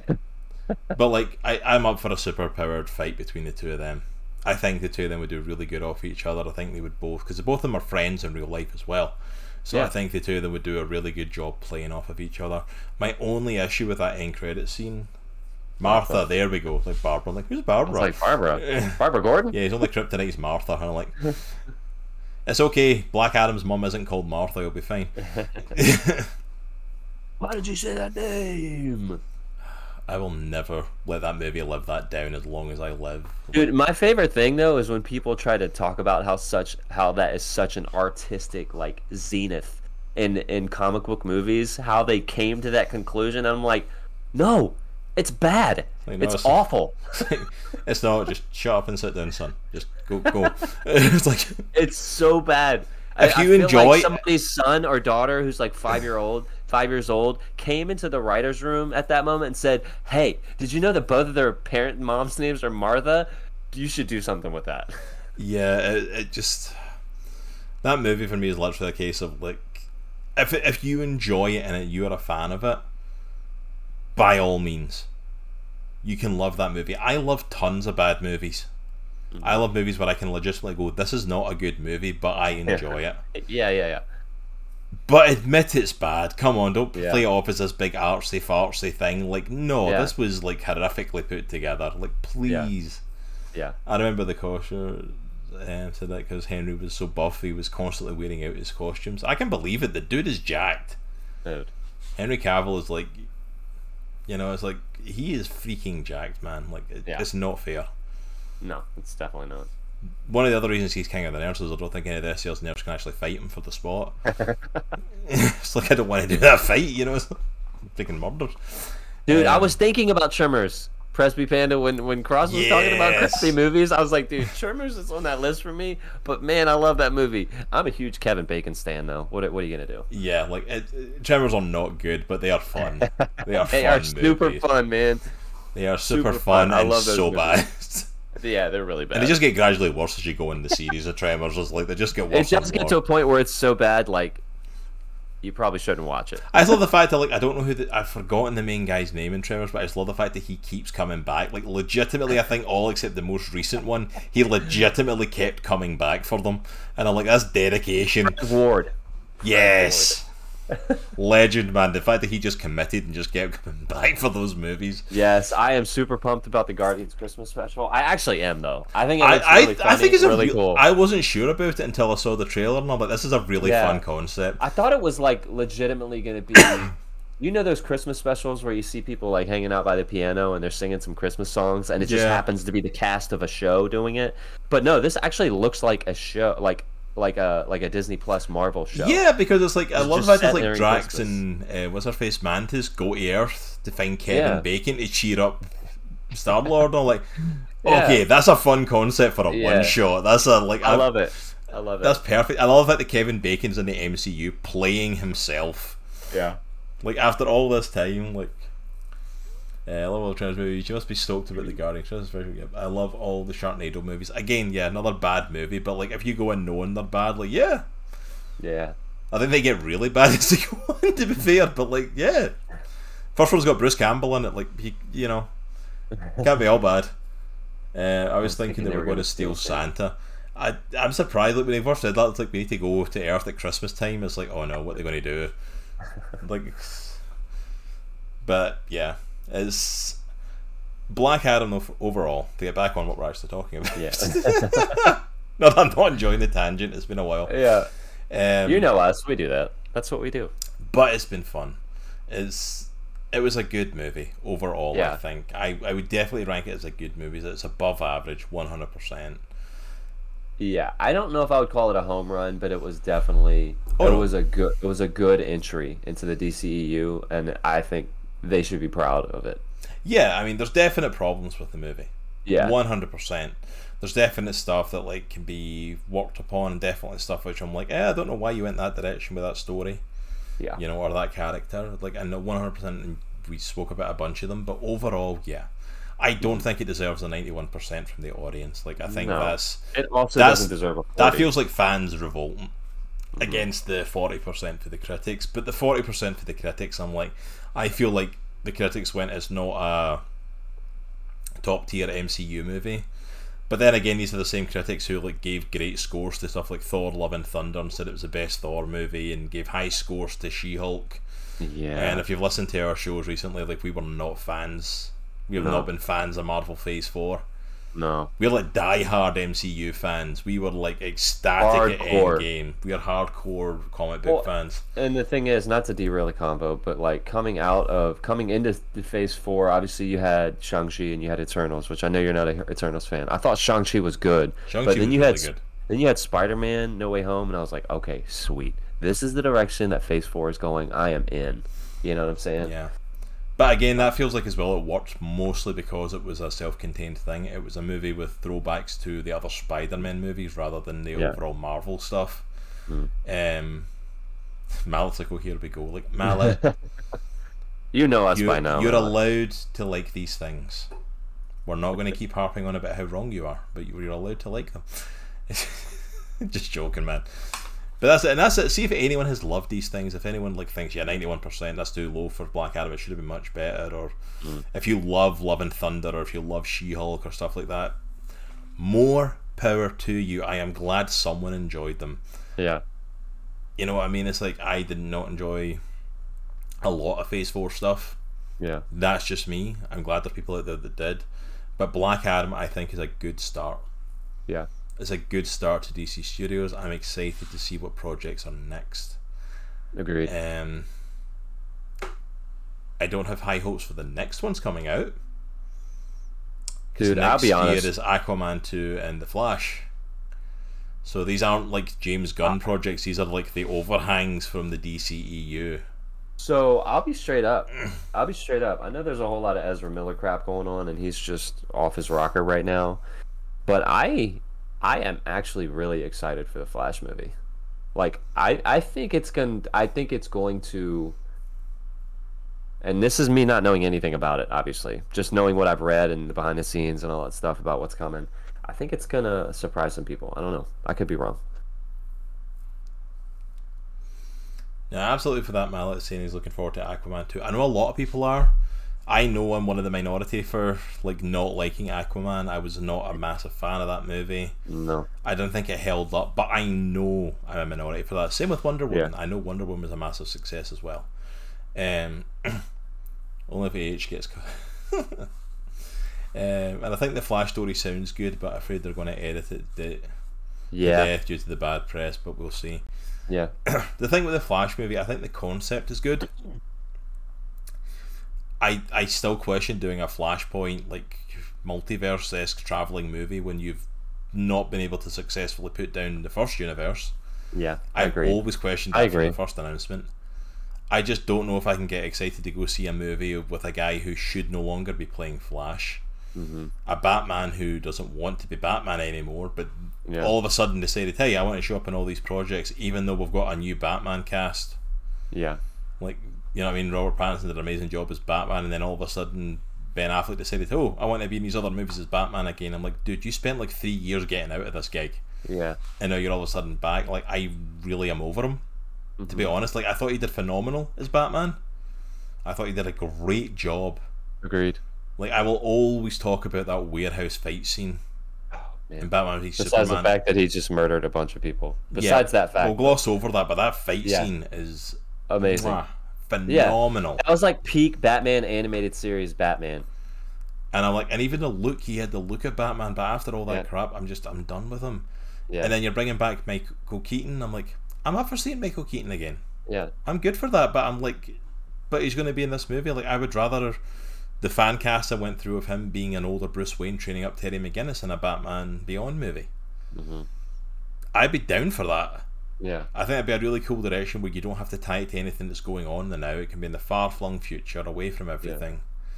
Yeah. It's just, there's so many parts that I'm just kind of like, yeah, Del Roth, I was kind of the same. Like, Grant Gustin did really good as a Flash, at least in the early series of CW. I feel like the show kind of like ran its course a long time ago. Uh-huh. But like they missed out on a chance to tie him in to the DCEU when he was so popular. And if you gave me him or Ezra Miller, 100% Grant Gustin is a better Flash. Yeah. I also want a Batman Beyond movie. Absolutely. I think it would kill if they cast the right guys. Terry McGinnis, make freaking Michael Keaton Bruce Wayne. I think it would rock. I'll be honest, man. I wouldn't mind Robert Pattinson as the new Batman. Like, because I think, you know, aesthetically, the Batman movie could have been set like in the late 90s, early 2000s. Aesthetically, like, it's very ambiguous. So I think maybe like aging him like a 10 years or 15 years, he's been doing the job for that long. Like, slightly more like grizzled. If you had him playing a bit of an older one, then he could I still could definitely see that. Yeah. Hold on. Who's Wilfredo? I know the name. Too old for Terry McGinnis. Oh yeah. Mm-mm. Oh, that's the dude from Boy Meets World. Yeah, he might get away with it. Yeah, the VA is like he might get away with it. He might just be pushing that too old for Terry. Because Terry's meant to be like, I mean, you could get away with Terry being teens, maybe even early 20s. Yeah, this But guy looks like he's in his late 30s. yeah, he's looking into his 30s, so he might be too old for it now. But see if you get a good young actor to be Terry McGinnis and pair him with Michael Keaton as Bruce Wayne, like, that's a solid movie right there. Just get Shia LaBeouf. Stop casting Shia LaBeouf and everything. He's not even that good. Oh man, I think he's great. You're a Shia LaBeouf stan, and I am, man. I think he's great. He's great. I know he's got personal issues, but I think he's a fantastic actor. Personal issues, he's got acting issues, he keeps showing up issues. Even Stevens in Holes, that was the peak of his acting career.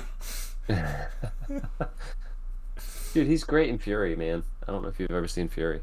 He's really I haven't seen Fury, actually. I have heard people talk really about that. It's really good. Yeah. Less personal issues in The Flash. This is Yeah, true. agreed. Actually, Yeah. to be fair. This is very true. He's decent in iRobot too, man. I know it's like more of a comedy, but he's decent. Will Smith. Oh my goodness, I forgot he was even in that. He's in like Yeah, two dude. scenes, dude. Yeah, he's good though. He's good. He plays the modern who is the kid in Indiana Jones? Short Round. Yeah, he plays the modern Short Round. He's just a No. Caucasian version of Short Round. No. Like the kid, the really funny, quirky I know who kid you mean. sidekick. I'm still saying no. No. we are casting that out. We're doing a prayer circle for that. We're Salt. Oh my gosh. Power of Christ compels you. Shia LaBeouf is not. It's not the Caucasian Short Round. We are not going that path. Oh. Someone got a man crush. Absolutely, Malik. He's got a man Dude, crush. on Shia absolutely. LaBeouf. Absolutely. I'll be the first to admit it. Lawless? Have you not seen Lawless? Yeah, Delaroth is like I honestly thought they were going to make him the next Indiana Jones, and I'm like, if Harrison Ford, I'm gonna put it in chat for those of people in chat. Lawless. If you haven't seen the movie, go freaking check it out. Guy Pearce, Tom Hardy, Shia LaBeouf.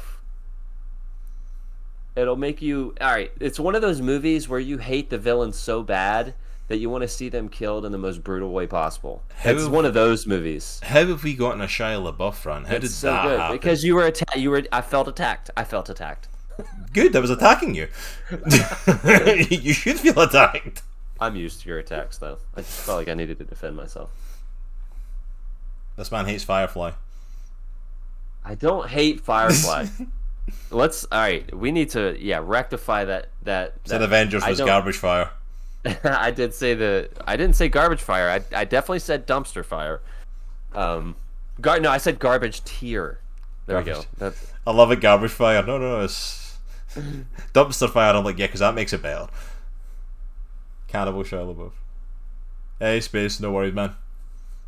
Cannibal Shia LaBeouf. Daniel Radcliffe for Terry. Ooh.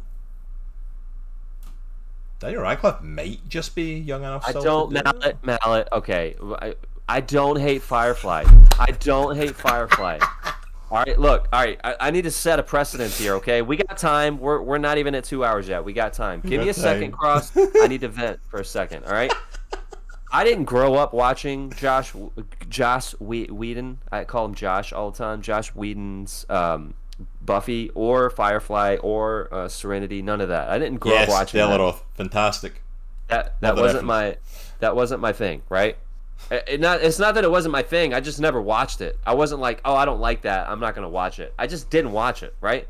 So like being introduced to Firefly like 20 years after it was released, or however long after it was released. I'm a huge Nathan Fillion fan. I feel like Firefly, the ensemble cast was fantastic. It's just not necessarily my bag. I get why people like it. It's not a bad show. There. I don't hate it. Buffy had a whole season you can skip. My wife is a huge Buffy stan. She loves Buffy. Perky, you can't really do that with Firefly, to be fair. That's true. It's only one season. You missed a show. And also, to be fair, I've only seen half of a season. Yeah, we still need to do the other half of that Firefly. review. It's only been like 2 years we've never reviewed the other half of that. Yeah. And I haven't seen Thank you, Serenity. Delaroth. I think Angel's better than Buffy as well. I will stand by that. Angel was a better show. It went weird directions by the end, but it was a better show. That might just because I like David Boreanaz, though, to be fair. I felt Serenity wrapped everything up. I liked Serenity. Like, our good friend Locke, who's a good friend of the channel, like, wasn't a fan of Serenity. I thought Serenity was a really good wrap up. Edgar doesn't know, he's not watched it because he hates Firefly.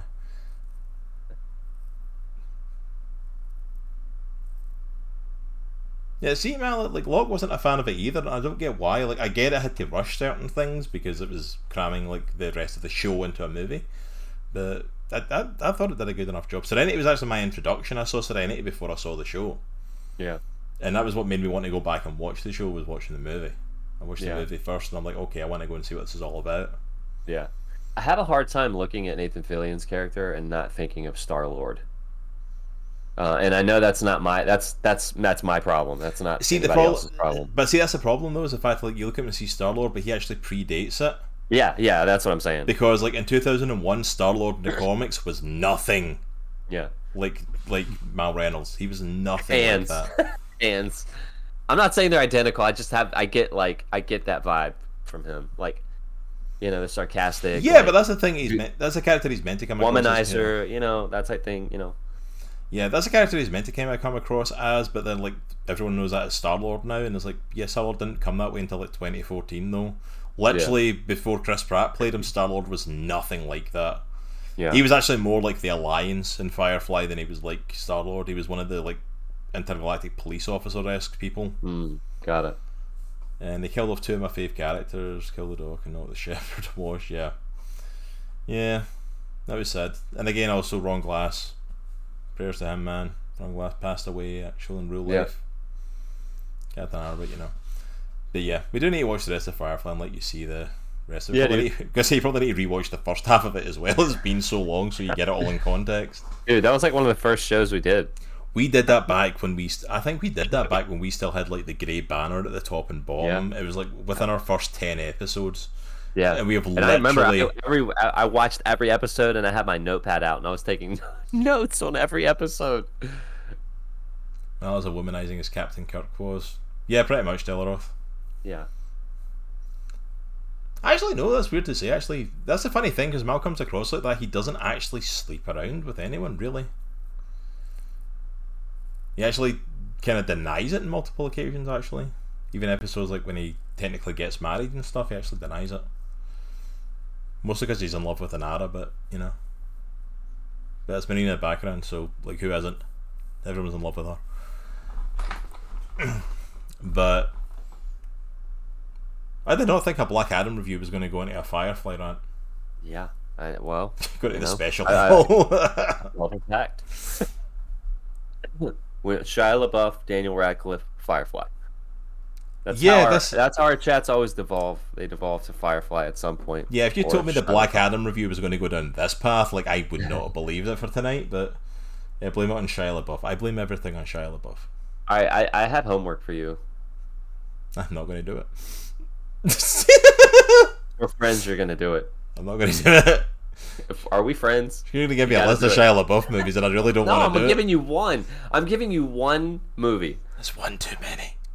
Dude, I'm for real. If you ever cared about me as a friend... Oh, don't even start pulling that. Have you ever cared about me as a friend? You will watch this. If you get a wild you will watch this one Shia LaBeouf movie, or you don't care about me as a friend. Like, really? We're going that. Hair, I'm just saying, if you get a wild hair, you need to watch Lawless. It's got Guy Pearce. It's got Tom Hardy. You know. Is it on a streaming service? Because I refuse to buy it. I'm pretty sure it is. Dude, Lawless is so good, man. Yeah, cue the violin music. Well, I know, man. I'm getting freaking, like, cornered here. I'm looking it up. It's on Hulu. Is it on Hulu? Do you have Hulu? Is it on Hulu, or is it on Hulu with, like, a weird add-on? It says it's on Hulu. I'm just asking because Hulu has, like, all those add-ons. I'm looking it up right now. It's like all those add-ons. I have the Hulu where you have commercials. Oh, okay. You have to have this freaking Stars app. Yeah, see, that's what I mean, because you have to buy, like, freaking add-ons for some other stuff. I hate that crap. That's why I was asking. I'm like, I'll go and watch it, but, like, if it's got add-ons and stuff, I ain't paying money for it. Yeah, I wouldn't pay money for it. I mean, I wouldn't pay money for a lot of stuff, even stuff that I like. So. Yeah, I begrudge like I literally have commercials on Hulu for our Hulu thing. Like, I'm not paying more for that. I don't use it enough that Warner's not having commercials on it. All right, Fury or Lawless, either one of those. If you ever get a wild hair, you should check them out. Though they're Okay, really good. if I get a They chance both, and I can find they them on both something, have. I will watch them. I will make Yeah, that promise to you. I will watch them at some point. he's not like freaking Marlon Brando over here. Okay, he's not. He's not winning Oscars, but he's a really good actor, and I feel like he's super underrated. I'm pretty sure he's won a few There, I Razzies. said Though. it. Yeah, he's definitely won Razzies. He definitely has. I love just picking on you for this because like you get so defensive of him. It is so funny. I still think he would make a great Wolverine. No, I'm gonna stand by that. Yep. no, Yep. I'm gonna stand by that. you're the only I'm one on that standing by hill. that. You're the only one on that hill. I'll be the only one on the hill, and I'm okay with that. Like I love doing that, and I love come on Cross just because he's not Sean Connery. Sean Connery. That's all Daniel Radcliffe. I can't see Daniel Radcliffe as Wolverine. I'm sorry. I just see Harry Potter when I see him. Every single movie that he's been in, I just see Harry Potter. Even the new Weird Al trailer that I saw, I'm like, dude, it's I'm Harry super Potter hyped. in a wig. I'm not gonna lie, I'm super hyped for that movie. Dude, I am too. I love Weird Al. Weird Al. I'm super hyped. I've for seen the Weird Al movie. pictures, Delroth. I've seen the pictures. I can't get with it, man. I can't get with it. Unless he can put on like 30 pounds of just pure muscle. Love Shia Like he can, LaBeouf. Hates he can Daniel look like Radcliffe. Shia LaBeouf. Have acted in previous movies Love such Shia as LaBeouf. Lawless or hates, Fury. Hates Daniel Radcliffe. Hates Firefly. Yeah. I'm just not gonna say. I will forever say you hate Firefly just because like you get so panicked that you're about to get deadpanned by our community that you just start crawling. I've lost so much nerd cred and goodwill. Or if you try to dig yourself I need out of to that hold hole. onto as little of a shred as I can. Right?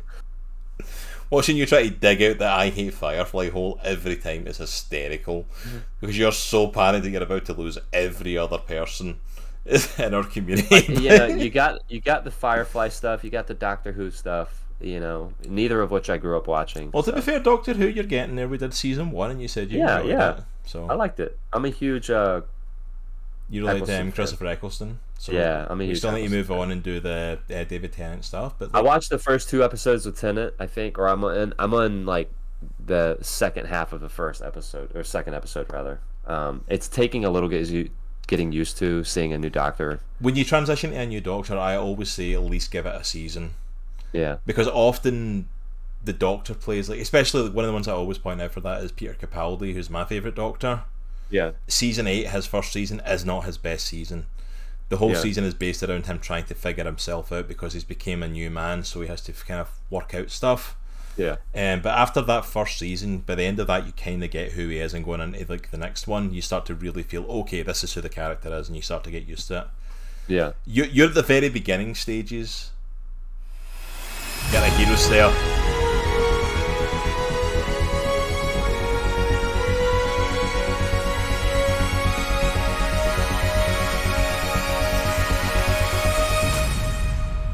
There we go, hero stare. Thank you for that, King Amos. Tennant is my close second, but Baker will always be my Doctor. Baker was a phenomenal Doctor. To be fair, Baker is unrivaled. He's played the Doctor for like 7 years. He played it longer than like anybody. So, and he is a phenomenal actor for it. But yeah, you're at the start of what all like Doctor Who fans go through, and like swapping between Doctors, which is like you really get to love the Doctor you're watching. They leave. You mourn the fact that they've left and you have to deal with someone new. You start to get used to the new person. You really start to love the new person. Then they leave and you have to start mourning that Doctor and get used to it's an ongoing cycle for Doctor Who fans of like you will literally like mourn and fall in love with new Doctors all the time. But yeah, it's like I think you'll enjoy the rest of it. It really starts to get picking up later on. There's some really phenomenal episodes, so I'm still wanting to keep going through with Doctor Who. We made some success with that one. Yeah. Yeah. Yeah, I enjoyed it. Like I said, And all if I'm credit able to watch- Nitro as well. He is not a big sci-fi person. He's not so- massively into the sci-fi shows or some sci-fi stuff. I am a sci-fi fan. I'm just very particular about the type of sci-fi that I like, and I don't know if I've nailed down what I actually like, but I just know what I like when I see it. I don't know if that makes sense. It's like I'm a big kind of sci-fi person. I love tons of different sci-fi stuff. So It's very easy for me to fall into that. Further, if I like more of the more obscure stuff rather than the mainstream. Like I was never massive on Star Trek or even Star Wars originally. Yeah. Yeah, see, Presby Panda, like a lot of people started with Eccleston because he was the reboot Doctor, so he was like the introduction, and he doesn't get enough credit for how good of a Doctor he is, like because he was the one that like reinvigorated the show. And Malik, yeah, then you get stuck with the Tarragon with a fez and a bow tie, Matt Smith's Doctor, who's now heading up freaking Game of Thrones, House of the Dragon of all things, which is just insane. But yeah. He's your favourite, yeah. I always have a spot for Christopher Eggs, mostly because he dresses like me.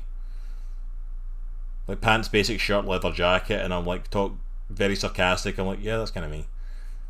And then Peter Capaldi came around, and I'm like, no, that's definitely me. Like if you know Peter Capaldi's Doctor, like that's essentially me. Like, oh, we got the hero stair clipped. Nice. I had to do it. Sorry. But yeah, we went on a nice little tangent afterwards. It's nice. Yeah, We've got a chance to really tangentless. We haven't done. Okay. We haven't talked about Doctor Who or anything like that at all. Okay, last freaking podcast we talked about the fact that we're probably going to be taking the podcast off of Twitch. Yeah. One of the last few podcasts we've got like freaking 10 people in chat watching. Dude, I know. I've been watching the numbers as we've been doing this, and you guys are awesome in chat. Thank you so much for showing up. Yeah, thank you for everyone showing up tonight. This has been a real like little pep in our step and really kind of pick me up for us. So thank you so much for that, guys. So while we have a lot of people in chat, did you want to kind of like talk about next year a little bit at the beginning of next year? You want me to talk about it? Dude, let's do it. Let's do it. Because I've got some pictures set up just in case something like this came up. I'm not gonna lie, because I've been holding off announcing. I wasn't sure when to make the announcement. I mean, we don't have to make an official announcement tonight or anything like that. But dude, we're doing it. We're doing it on the podcast. It's officially happening before saying it. So as most of you may know, some of the newer people in may not know, we have started delving into Dungeons and Dragons on the channel. That has become a big headliner for us. We love Dungeons and Dragons so much. To the point of like Dungeons and Dragons on Monday nights is going to become a weekly thing. Mm-hmm. We're going to start doing it as of 2023. We're going to start doing it weekly on Monday nights. Delaroth, you love D&D? Well, this is perfect for you then, because the podcast is actually going to be coming off of Twitch. We're not going to be live streaming it here.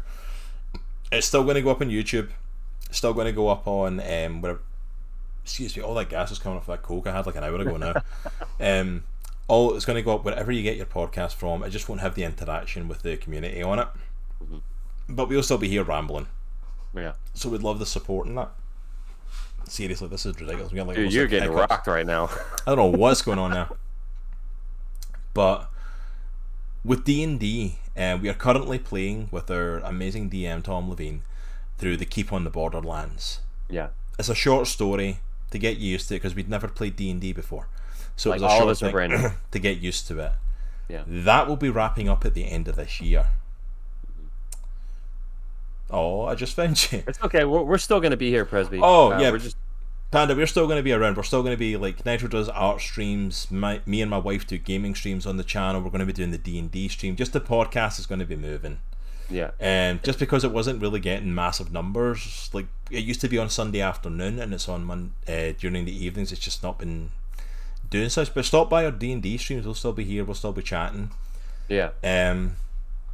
So as of 2023, probably in January 2023, we still need to confirm the official date. We will be kicking off a brand new campaign for D&D with a brand new dungeon master. Myself. I'm going to be the brand new dungeon master. This is my first time DMing and I am homebrewing. Yeah. I am making a homebrew and it should be here if I put it up. And the homebrew is called Chronicles of Andrasia No More Humans. So that is going to be the name of the campaign. Bring out the podcast. So I am writing it. I'm doing it from scratch. I have created a world in Andrasia. And do we want to talk about who's playing in it at the moment? Yeah, let's do it. Let's do it, man. Game is hard but worth it. Yeah, it really is. I'm going to be using Roll20 Delaroth. Yeah, I'm still getting the freaking hang of Roll20. It is not the easiest system in the world. Like you said, the map system is pretty sucky. I had a go at It's it not super early. customizable. I had a go at it, and it's like I'm getting a bit better with it now, but I'm like it's still really not. It's not really easy to get to know. Hmm. Um, but we're going to be doing it live here on the channel. And there is our cast, as you can see, at Chronicles of Andrasia. So myself is going to be the Dungeon Master. Nitro is going to be playing. How do you say the last name? I keep not getting this pronunciation correct. Nagalak. Shoot. Okay, you need to be able to say it. If I can't, you need to be able to. Nagalathai. Sorry. Nagalathai. Nagalathai. So Drogar, Stoneheart, Nagalathai. A Goliath Who is- Barbarian. Yeah. Do you want to give a little thing on your character since you're here? Yeah, so I'll give you a little bit of backstory on the character. So obviously he's a Goliath barbarian, right? He grew up in a barbarian tribe of Goliaths, and you know from a little age, from a young kid, he loved animals, so he always had like a soft heart for animals. And on a scouting trip, he saw one of his kin murder a bear just for fun, and he proceeded to bash his face in. So he got exiled from the tribe. He has a hand-me-down great sword called Stone's Bane, and he wandered the forest for a little bit and fell in love with druids and animals even more. So he is a barbarian by birth, but he's a druid by heart. So we'll see a little bit of that journey during the story. It'll be kind of cool. He loves to fight, and he makes his own beer. So he occasionally ventures into Andrasia to do local fights and stuff like that. So Yeah, so he's going to be doing it, and Nitro's with us again for this. We also are carrying over from the current campaign that we're doing. Our lovely wives will be joining us. My wife Jay will be playing Ares, a Tabaxi Bard. And Nitro's wife Token Asian will be playing Aurelia Duskren, I think's how you pronounce it. And she's a Drow rogue. We will also be joined by a couple of other streamers. Spacehawk, whose channel you should absolutely go and check out, will be playing Erowyn Silvertail, Captain Erowyn Silvertail, a Haragon Ranger. And then from the Good Morning guys, we have Mark joining us, playing Minich Armumenar, I think's how you pronounce it. I really need to get my tongue around these names, like getting tongue-tied. Who's playing a Wood Elf Paladin. So where's our podcast?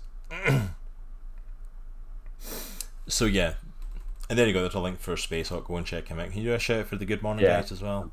pulling him up right Oh, that now. was the pie in the face he got from his 12-hour stream. That's awesome. So yeah, we've got an amazing cast of people joining us who are all super hyped, super excited to be part of this. I am super excited for the story that I'm crafting. It's constantly changing, constantly evolving, and I'm really petrified about how good my ad-lib skills are. If something goes in another direction, I'm going to have to just come up with stuff. Mallet says he's still over there waiting in the wings. Mallet, you're on deck, man. For real. Yeah, you're on deck to get in, man. But we're going to be going forward with this campaign starting January 2023. I don't know how long this campaign is going to run. I've got multiple kind of adventures that are going to be happening during it. But I'm super excited. Yeah, that's going to be so much fun, man. Do you want me to pitch a little bit of what it's about? Like Yeah, the dude, actual go for it. campaign story?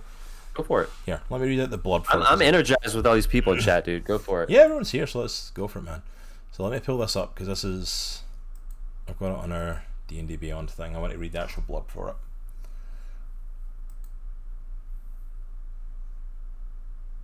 Okay, here we go. Alright.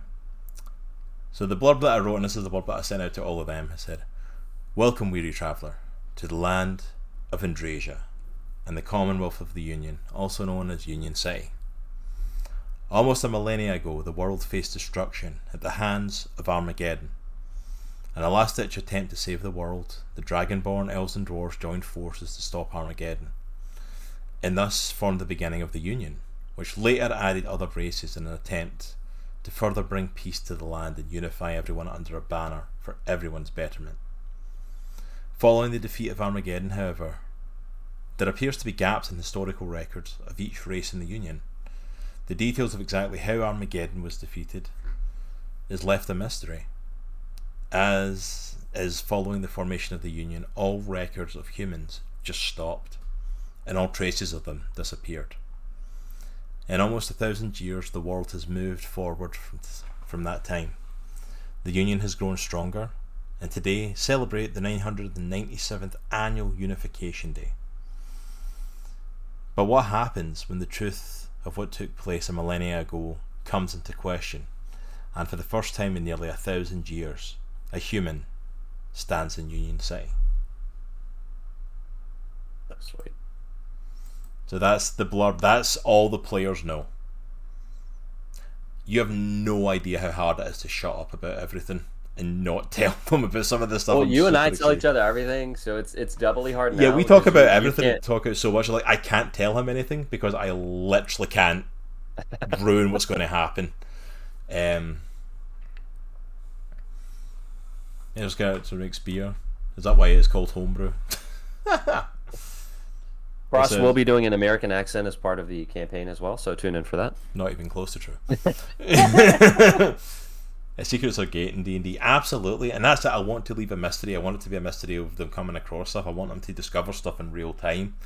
And honestly, like, as well, like, I don't want to tell too much in advance because I don't know the choices they're going to make and how much I'm going to have to freaking rewrite from week to week. Yeah. We'll find out if this stays on a weekly basis, depending on how much grey hair I get out of doing this. And I think one of the coolest things about this for me is, like, this is only my second campaign with D&D, so I know I don't know much, right? I don't know what I don't know, but like seeing how excited you are and seeing how invested you are in every single person's character that's going to play this, like including, you know, meshing their backstory in with the story that you're telling, like in a not insignificant way, right? Like they're going to be like pretty decent parts of the story. I think that's so cool. You know, that's just really cool. Dang, except your plans will always be ruined.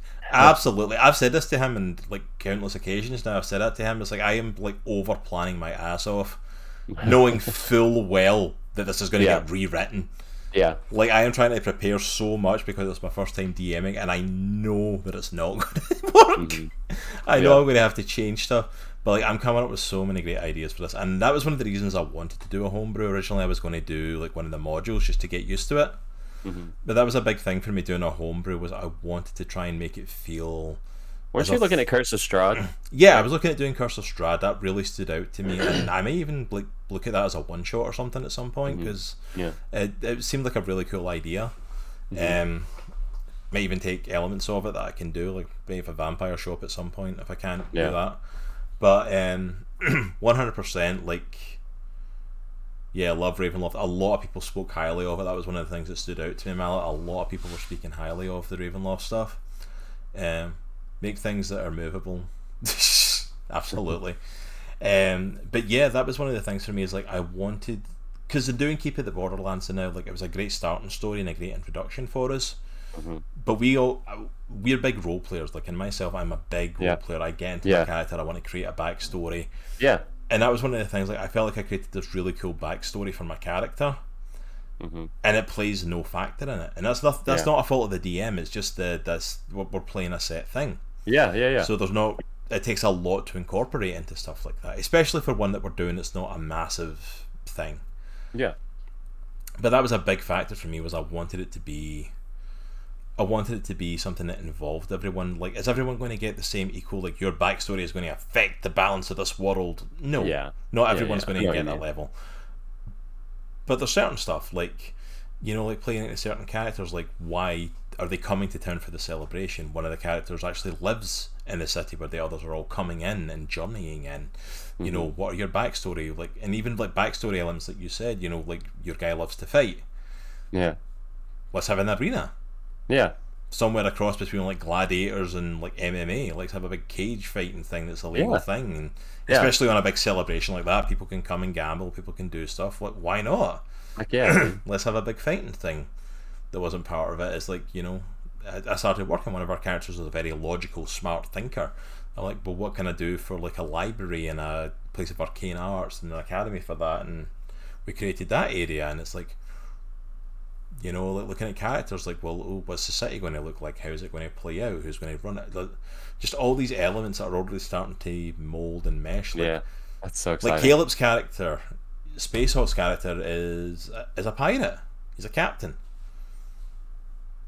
first thing he kind of asks, like, is there going to be an opportunity to do any sailing stuff? Because like he's made a crew and stuff like that, and he's like, there is now.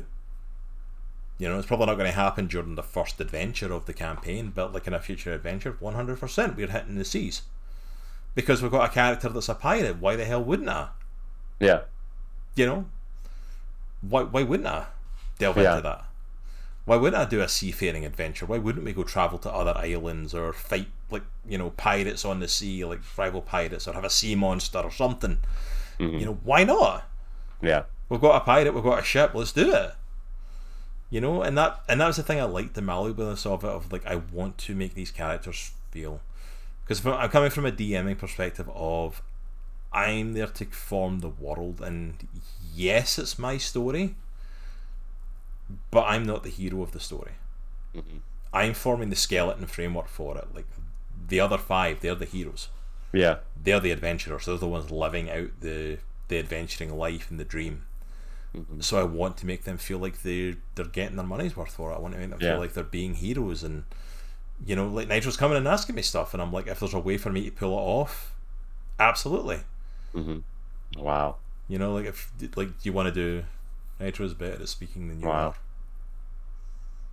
Okay, Chunk's going to the bottom of the list of people we play with. We're just going to... You were quite high up, Chunk, but you've slotted down a bit now. You might even have been next in line. You'll never know now. I did mean to ask you if I could have a pet Tyrannosaurus, though, but we can take that offline. Yeah, like he freaking comes at me like that. Is there dinosaurs in your world? That's the question I got. I got nothing around it, and I'm like, why? I'm just curious, and I'm like, you're not getting a pet T-Rex. It's not happening. He's been freaking on about a familiar since he started this campaign. Dude, I have, man. I have. And wanting an animal companion, and he's like, can I get... And that's the first thing he says to me is like that. It's like, is there dinosaurs in your world? Like, no. But there isn't any. It's like, no, no. Because I know where your mind's going. The answer to your question is no. Whatever it is. I feel like that meme, what is it, the Obi-Wan and Anakin one, it's like that. It's like, I want you all to follow my orders, we're not here. It's like, mine just says no, and I want you to apply it to every situation. As long as you walk it and clean up after it, yeah, that's it. It's like, man, that thing ain't coming in the city. Main base operations is Union City. I'm sure that's going to go well. Is that a T-Rex? It's just my pet dinosaur. Come on, hey.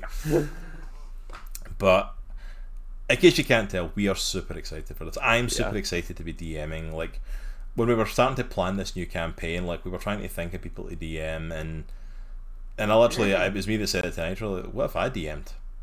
Mm-hmm. What if I DM? Because we're wanting to do it on a weekly basis. We want to make sure it's someone that meshes well with the group. We want to make sure it all fits together well. And we're like, the easiest way for it to go would be if one of us DM'd. And we're like, why don't I DM? And I was really nervous at first, but the more I started to create the world of Andrasia, like I'm fully, like, depending how I feel at the end of this campaign, like, it might be the same world, the same universe that the next campaign ends up taking place in if I do it again, because like I'm enjoying the world building for this. Next Wednesday I'll be doing a D&D Adventure League at a tabletop gaming store I go to. So excited. Oh, good stuff, Chunk. I'm excited for you, man. I know you've been really enjoying that tabletop store, so that's awesome, man. Mallet said he had a Minotaur character with a Triceratops as a mount. How freaking sweet is that? That's just freaking... This is why I love D&D. Yes. Oh, thank you, Panda. Thank you for the cheer on the one bit for the new DM. I appreciate it. Thank you so much. Why does a horse need a mount? Minotaur, not centaur. Minotaur's... I know. I get them confused all the time, though, Rob. Minotaur's the head of a bull. I can imagine seeing a half-horse person riding a Triceratops. Oh, thank you, Mallet. I appreciate that. 100 bits from Mallet. Oh, thank you so much, sir. We appreciate it. But in case you can't tell, though, yeah, we're super excited. Our crew is super excited as well. Everyone is super hyped. Spacehawk coming in has got a bit more experience at DMing me. He's been chatting away and asking questions, so he's going to be a great person to add to the table. Yeah. Mark from the Good Morning Guys is going to be interesting because he's right where we were a few months ago. He is like completely brand new to Dungeons and Dragons, but has been so excited to play. So I'm really excited to have a brand new person coming into this world, and just to see it from the DM perspective of how he adapts to everything that's thrown at him. Yeah. Because it can be a bit overwhelming at first. There's a lot to it. It is overwhelming. It's a lot to take in, and then you got to role play on top of that. But I think we've got a really good group of people. I think we've got a really good group of classes and races and backstories to meld together. And I think I'm creating a pretty interesting backstory. Like I'm not gonna lie, I'm falling in love with the creation of the big bad for the whole overarching campaign. That's I've awesome. been working on it a bit, and I'm really starting to enjoy the molding for this. I think I'm gonna have fun with that character. That's awesome. I will enjoy playing villains, so why not throw myself into it? Not much of a stretch, you know. Wow. So I'm the bad cop then, am I? Yeah, exactly. The BBEG. Oh, absolutely. Scottish accent automatically equals bad cop. I'm okay with it, to be fair. I'm not. I'm a Slytherin. I can't help it. It's like it's in my nature to be a jackass. It comes naturally. Chunk saying, yeah, I've only done a short one-shot adventure, so I'm excited to get more D&D experience under my belt. Absolutely, Chunk, and that's it. I could never have predicted how much I loved D&D. Like when we first started, I'll be honest. I get more excited for this. I don't know as well if it's just because like a lot of the superhero movies we've been watching and stuff have not been up to par for me. Yeah. I'm starting to get so hyped for D&D. It's like, oh, there's such and such movies coming out. Yeah, but have you seen what I've came up with for our upcoming campaign? This is cool. But I watched the video on Sneak Attack, like the 14th video in a row that I watched about it. I'm learning so much. You know, when we first started playing, I was like, I don't know if I'm gonna like this. What if I don't like it? And I was really nervous that it wasn't really gonna click with me. But after the first session, I was like, dude, I am 100% in, 100%, because you know, growing up reading books and doing art and all that stuff, like I lived in my head. Like I created worlds inside my brain, you know, when I was little, and you know, even now still. And to be able to kind of live in those worlds and have a character and progress in those worlds, it's so cool. Yeah. Looking at the chat there, Mallet's saying when I get to play, I got to play a veteran adventure with all kinds of tricks up my sleeve. Yeah, maybe that's what will happen at some point. This or another campaign will throw you in. Start at level like 6 or 7. Well, I was gonna say, like when you guys get to a higher level, like all of a sudden you'll run into Mallet, who's a seasoned adventurer that's already at that level, and just all these experience. Like that'd be kind of cool to do. Yeah, that would be awesome. And Delaroth, my group's been playing nearly monthly since 2016. It's a ton of fun, but scheduling is annoying. See, that's the thing we were worried about with scheduling. Like, that's why we kind of like, in setting this up, we said to people like, look, we really want to do this weekly. Almost like immediately once we started playing on the channel, we were like, this needs to be a weekly thing, because like we literally got off at 11 and sat up for like another hour, 2 hours talking D&D, talking campaign stuff, talking about that, and it's like, we need to do this on a weekly basis. Like every 2-3 weeks is not enough. Yeah. And we tried to make that clear to everyone that was joining us. Like, we want this to be a weekly thing on the show. We want this to be weekly. Obviously there'll be weeks we take off for occasions and holidays and different things, but generally, like, I want this to be a Monday night thing every time Monday we meet. Yeah. You know, that might change in the future depending how schedules go, but like that's the plan at the moment. We're going to try and do it on a weekly basis. You know? Yeah, and I mean, I guess speaking of schedule, we do have another session for Keep It the Borderlands this coming Monday, I think. Yeah, this coming Monday, we should be set for Keep It the Borderlands again. 9 p.m. Eastern Standard Time. So we do 8 to 10 hour sessions in person. Holy word! I could definitely do an 8 to 10 hour session. That sounds amazing. If I had snacks and had drinks and stuff, I would. Yeah, if we could get food, like bring in snacks, bring in lunch or dinner. Yeah. If I didn't have kids to watch and stuff like that, if my kids weren't here or someone else was watching them, I could sit and do an 8-10 hour session easy. No problem. We did like a 3-4 hour session, and we're like, and it's like, oh, we're gonna wrap up for this week. Like, no, I want to keep going. I'm just getting into it. I know. Snacks and dinner. That's so everyone's cool. around the table. That's the one sad thing about doing it on here is everyone playing is like, I'd love to do an in-person table. 100%. You know, maybe we'll do that one day. Maybe when people visit, because Spacehawk's going to be moving soon, not that far from us. So, dude, I would love to do an in person. You know, Joy's down. Do like a special in person, and because I meant to be buying a camera because we're going to C2E2 next year, and I meant to be buying a camera for vlogging and stuff, so we can use it, set it up, get a mic set up for us, and maybe try and do like a live recording. Yeah, dude, I'm down. You know, at a table, that'd be cool. From my early days playing World of Warcraft, I'd always push to go later. Yeah, I'm not surprised. Short sessions are hard to do for me. I always want to keep going, yeah. And that's what we'll see with them. Like, we'll play it until there's a good stopping point. Like, my goal is to make sure that the people that are involved, like, I don't think I'll mind doing shorter sessions. Like, because we're going to be kicking off about 8:30, because that's when our kids go to bed.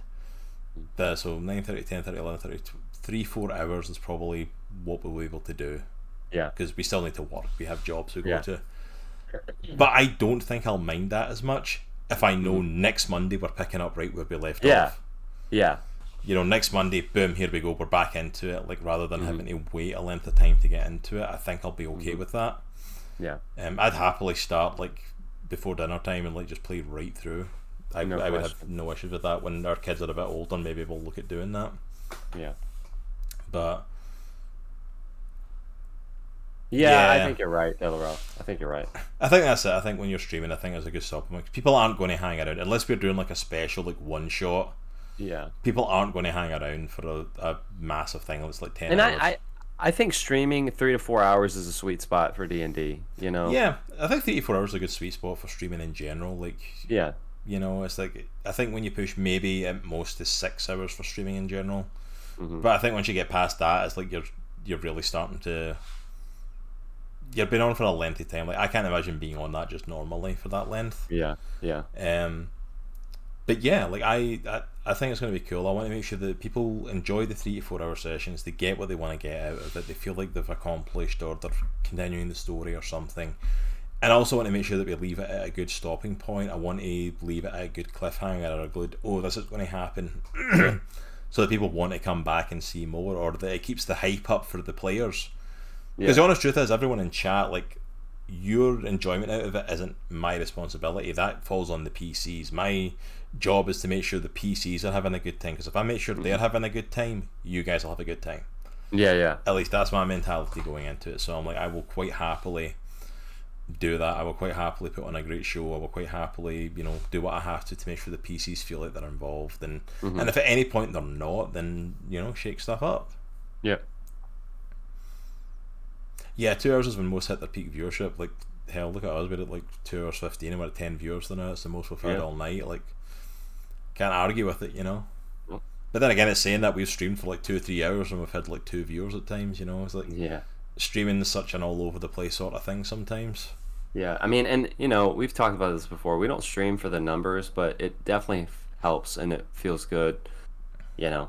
Having chat pop off and having chat be interactive and being able to bounce stuff off chat really helps. You guys chatting is honestly the best thing. Like, I don't care what the number of viewers says, but if I've got an interactive chat that's willing to talk and connect, it makes it go so much better. Because a lot of times we'll be talking about stuff and the chat will provide a different perspective, and we're like, holy crap, I didn't even think about that, you know? Well, yeah, that's the... there it is. My mic just clipped from the desk. You're just going to have to hold it there. Yeah, so I'm going to have to...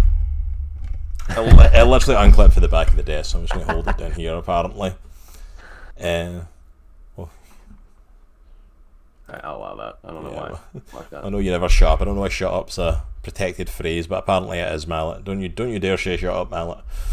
How dare you? As someone who spent a bit of time delving into this arena, having someone to interact with completely changes the experience. Absolutely.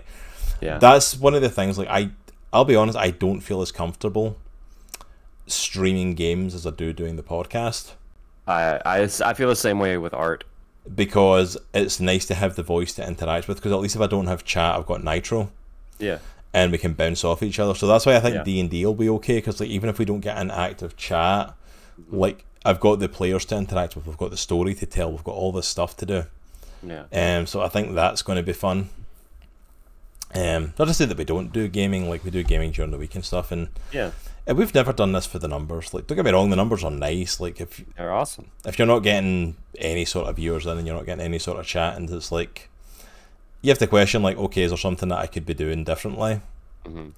But we've never been about doing the numbers. We've always been about, we're here for whoever shows up. We like to talk about geeky things, nerdy things, comics, movies, D&D. Like, we love all that stuff.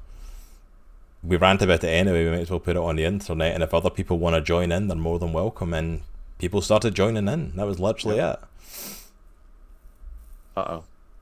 We got an O. We got a big O from Delaro. A revelation in chat. How did you like the D&D trailer? I actually liked it. Yeah. I thought it was interesting. Like, it's definitely a step up from the old 1990s Dungeons and Dragons movie. Let me just off of the trailer. But, you know, although Jeremy Irons is hard to beat, but he was definitely beating that movie. But, excuse me. But yeah, seeing a tiefling was neat. Yeah, I love the fact that we're getting some different races. I love the fact that we're getting the different classes, like, pointed out. Chris Pine as a bard was an amazing choice. Yeah.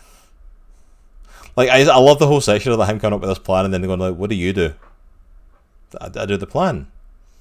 But what do you do after that? It's like, well, if the plan goes awry, then, you know, I do another plan. It's like, so you make a plan to have a bad plan? It's like, no. It's like, he sings songs too. It's like, I think it's going to have a good bit of comedy to it. Which I still stand by as well. They should kill off somebody, like, immediately in the first session. only to have them come back as a completely different character later on. I seen someone post about that and I was like, absolutely. Dude, that would be hilarious. Hey, Digital Unicorn, how is it going, sweetheart? Good to see you, Mel. We do a little shout out for Digital Unicorn. Chunk, we have not done The Last Ronin yet. We're going to be doing that, I think, in December, right?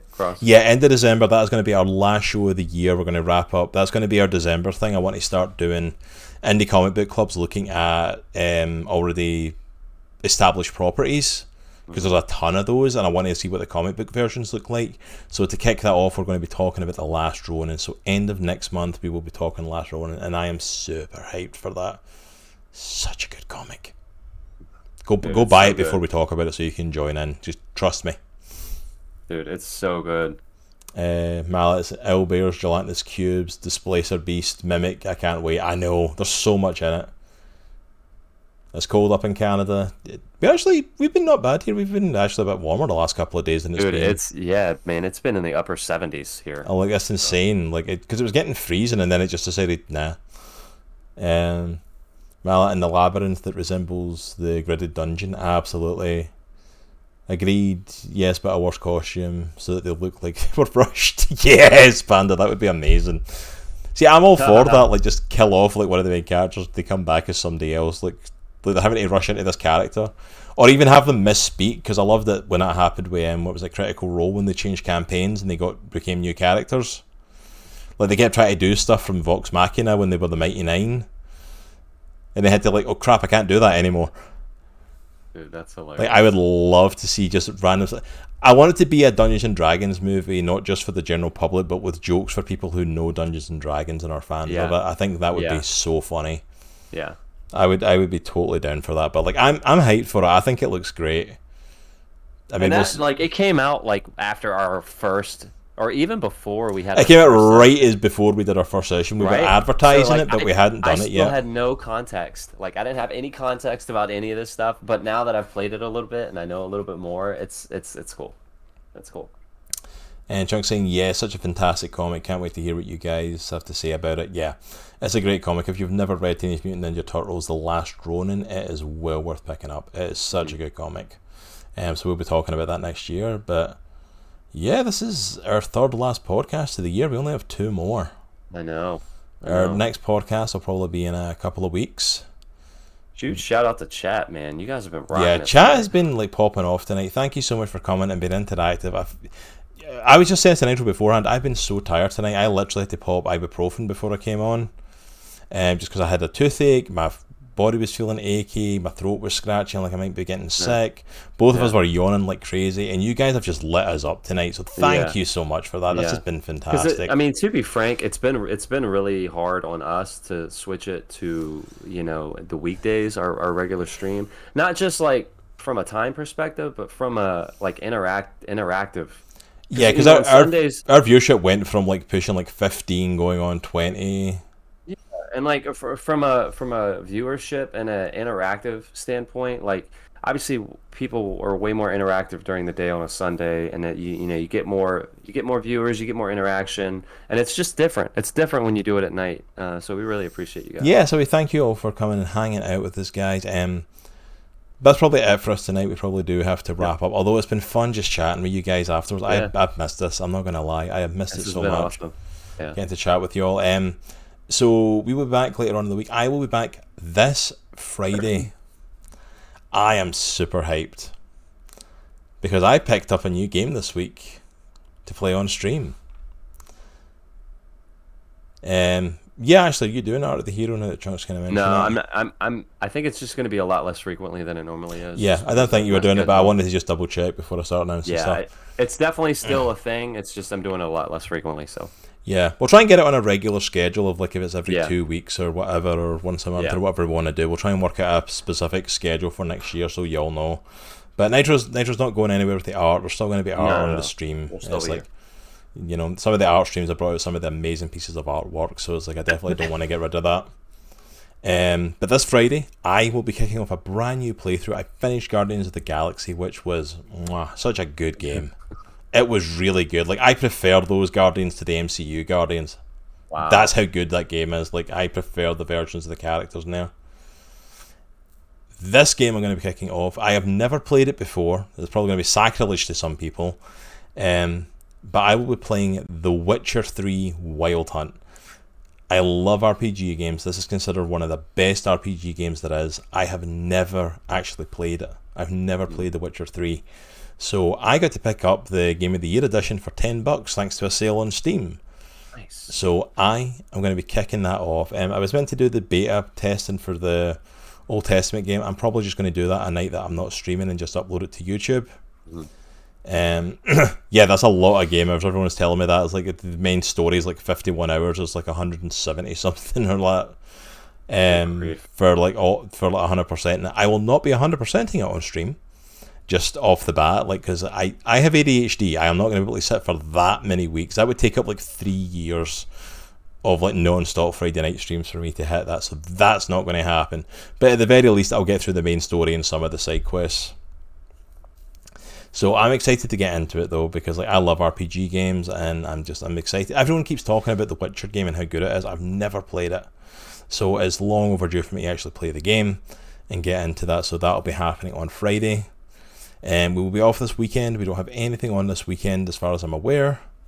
Then next Monday, as Nitro already said earlier, we will be back with some D&D.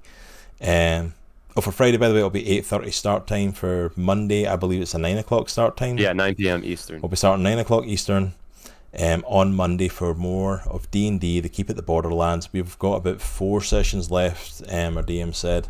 So come and join us for the second half of this big playthrough. And get in the mood for us kicking off our new campaign next year. Yeah, man, I really wish I could play God of War Ragnarok soon, man. It looks so good. I'm like, it does look really good. Then that's Monday night, and then next Wednesday night, back to our usual schedule. She did a Halloween stream this week, so she isn't streaming tonight. But next week on Wednesday at 8:30, I believe. Maybe 9 o'clock. Keep in tune with our socials for that. My lovely wife Jade will be back with more Lost in Random, the Tim Burton-esque dice rolling game. She's been having a blast with it. She's so close to finishing. It might even be the last bit of the playthrough. So please join her for that on Wednesday. But I think that's it for us for tonight. Yeah, man. This was awesome. This was really cool. Yeah, that's not expected to turn out like this. I did not expect this many people to come in tonight to chat. You guys have blown me away tonight. Thank you for that. Yeah, man. Honestly, in the best possible way. You guys gave me so much energy tonight that I needed. Yeah. Let's see who is on. We can go and drop a raid on. Oh well, Xena's on. We have to go and raid Xena, don't we? Xena, good friend of the channel. We're going to go and see Xena and the Heroes. I've seen the commercial pop up, Chunk. I've not actually watched it yet. I've seen the pop up. I've not had a chance to actually watch it. I need to watch the whole thing. But thank you so much for everyone coming and joining us tonight. I hope you all have an amazing week. Stick with us as we go and raid out to Xena and the Heroes. Show her some love. Drop her a follow. She's an absolutely beautiful person. You will not be disappointed hanging out with her. She's a good friend of ours. And just remember, it is a good week to be a geek. Take care, and we'll see you all later, guys. Adios. Zero miedo. Zero miedo.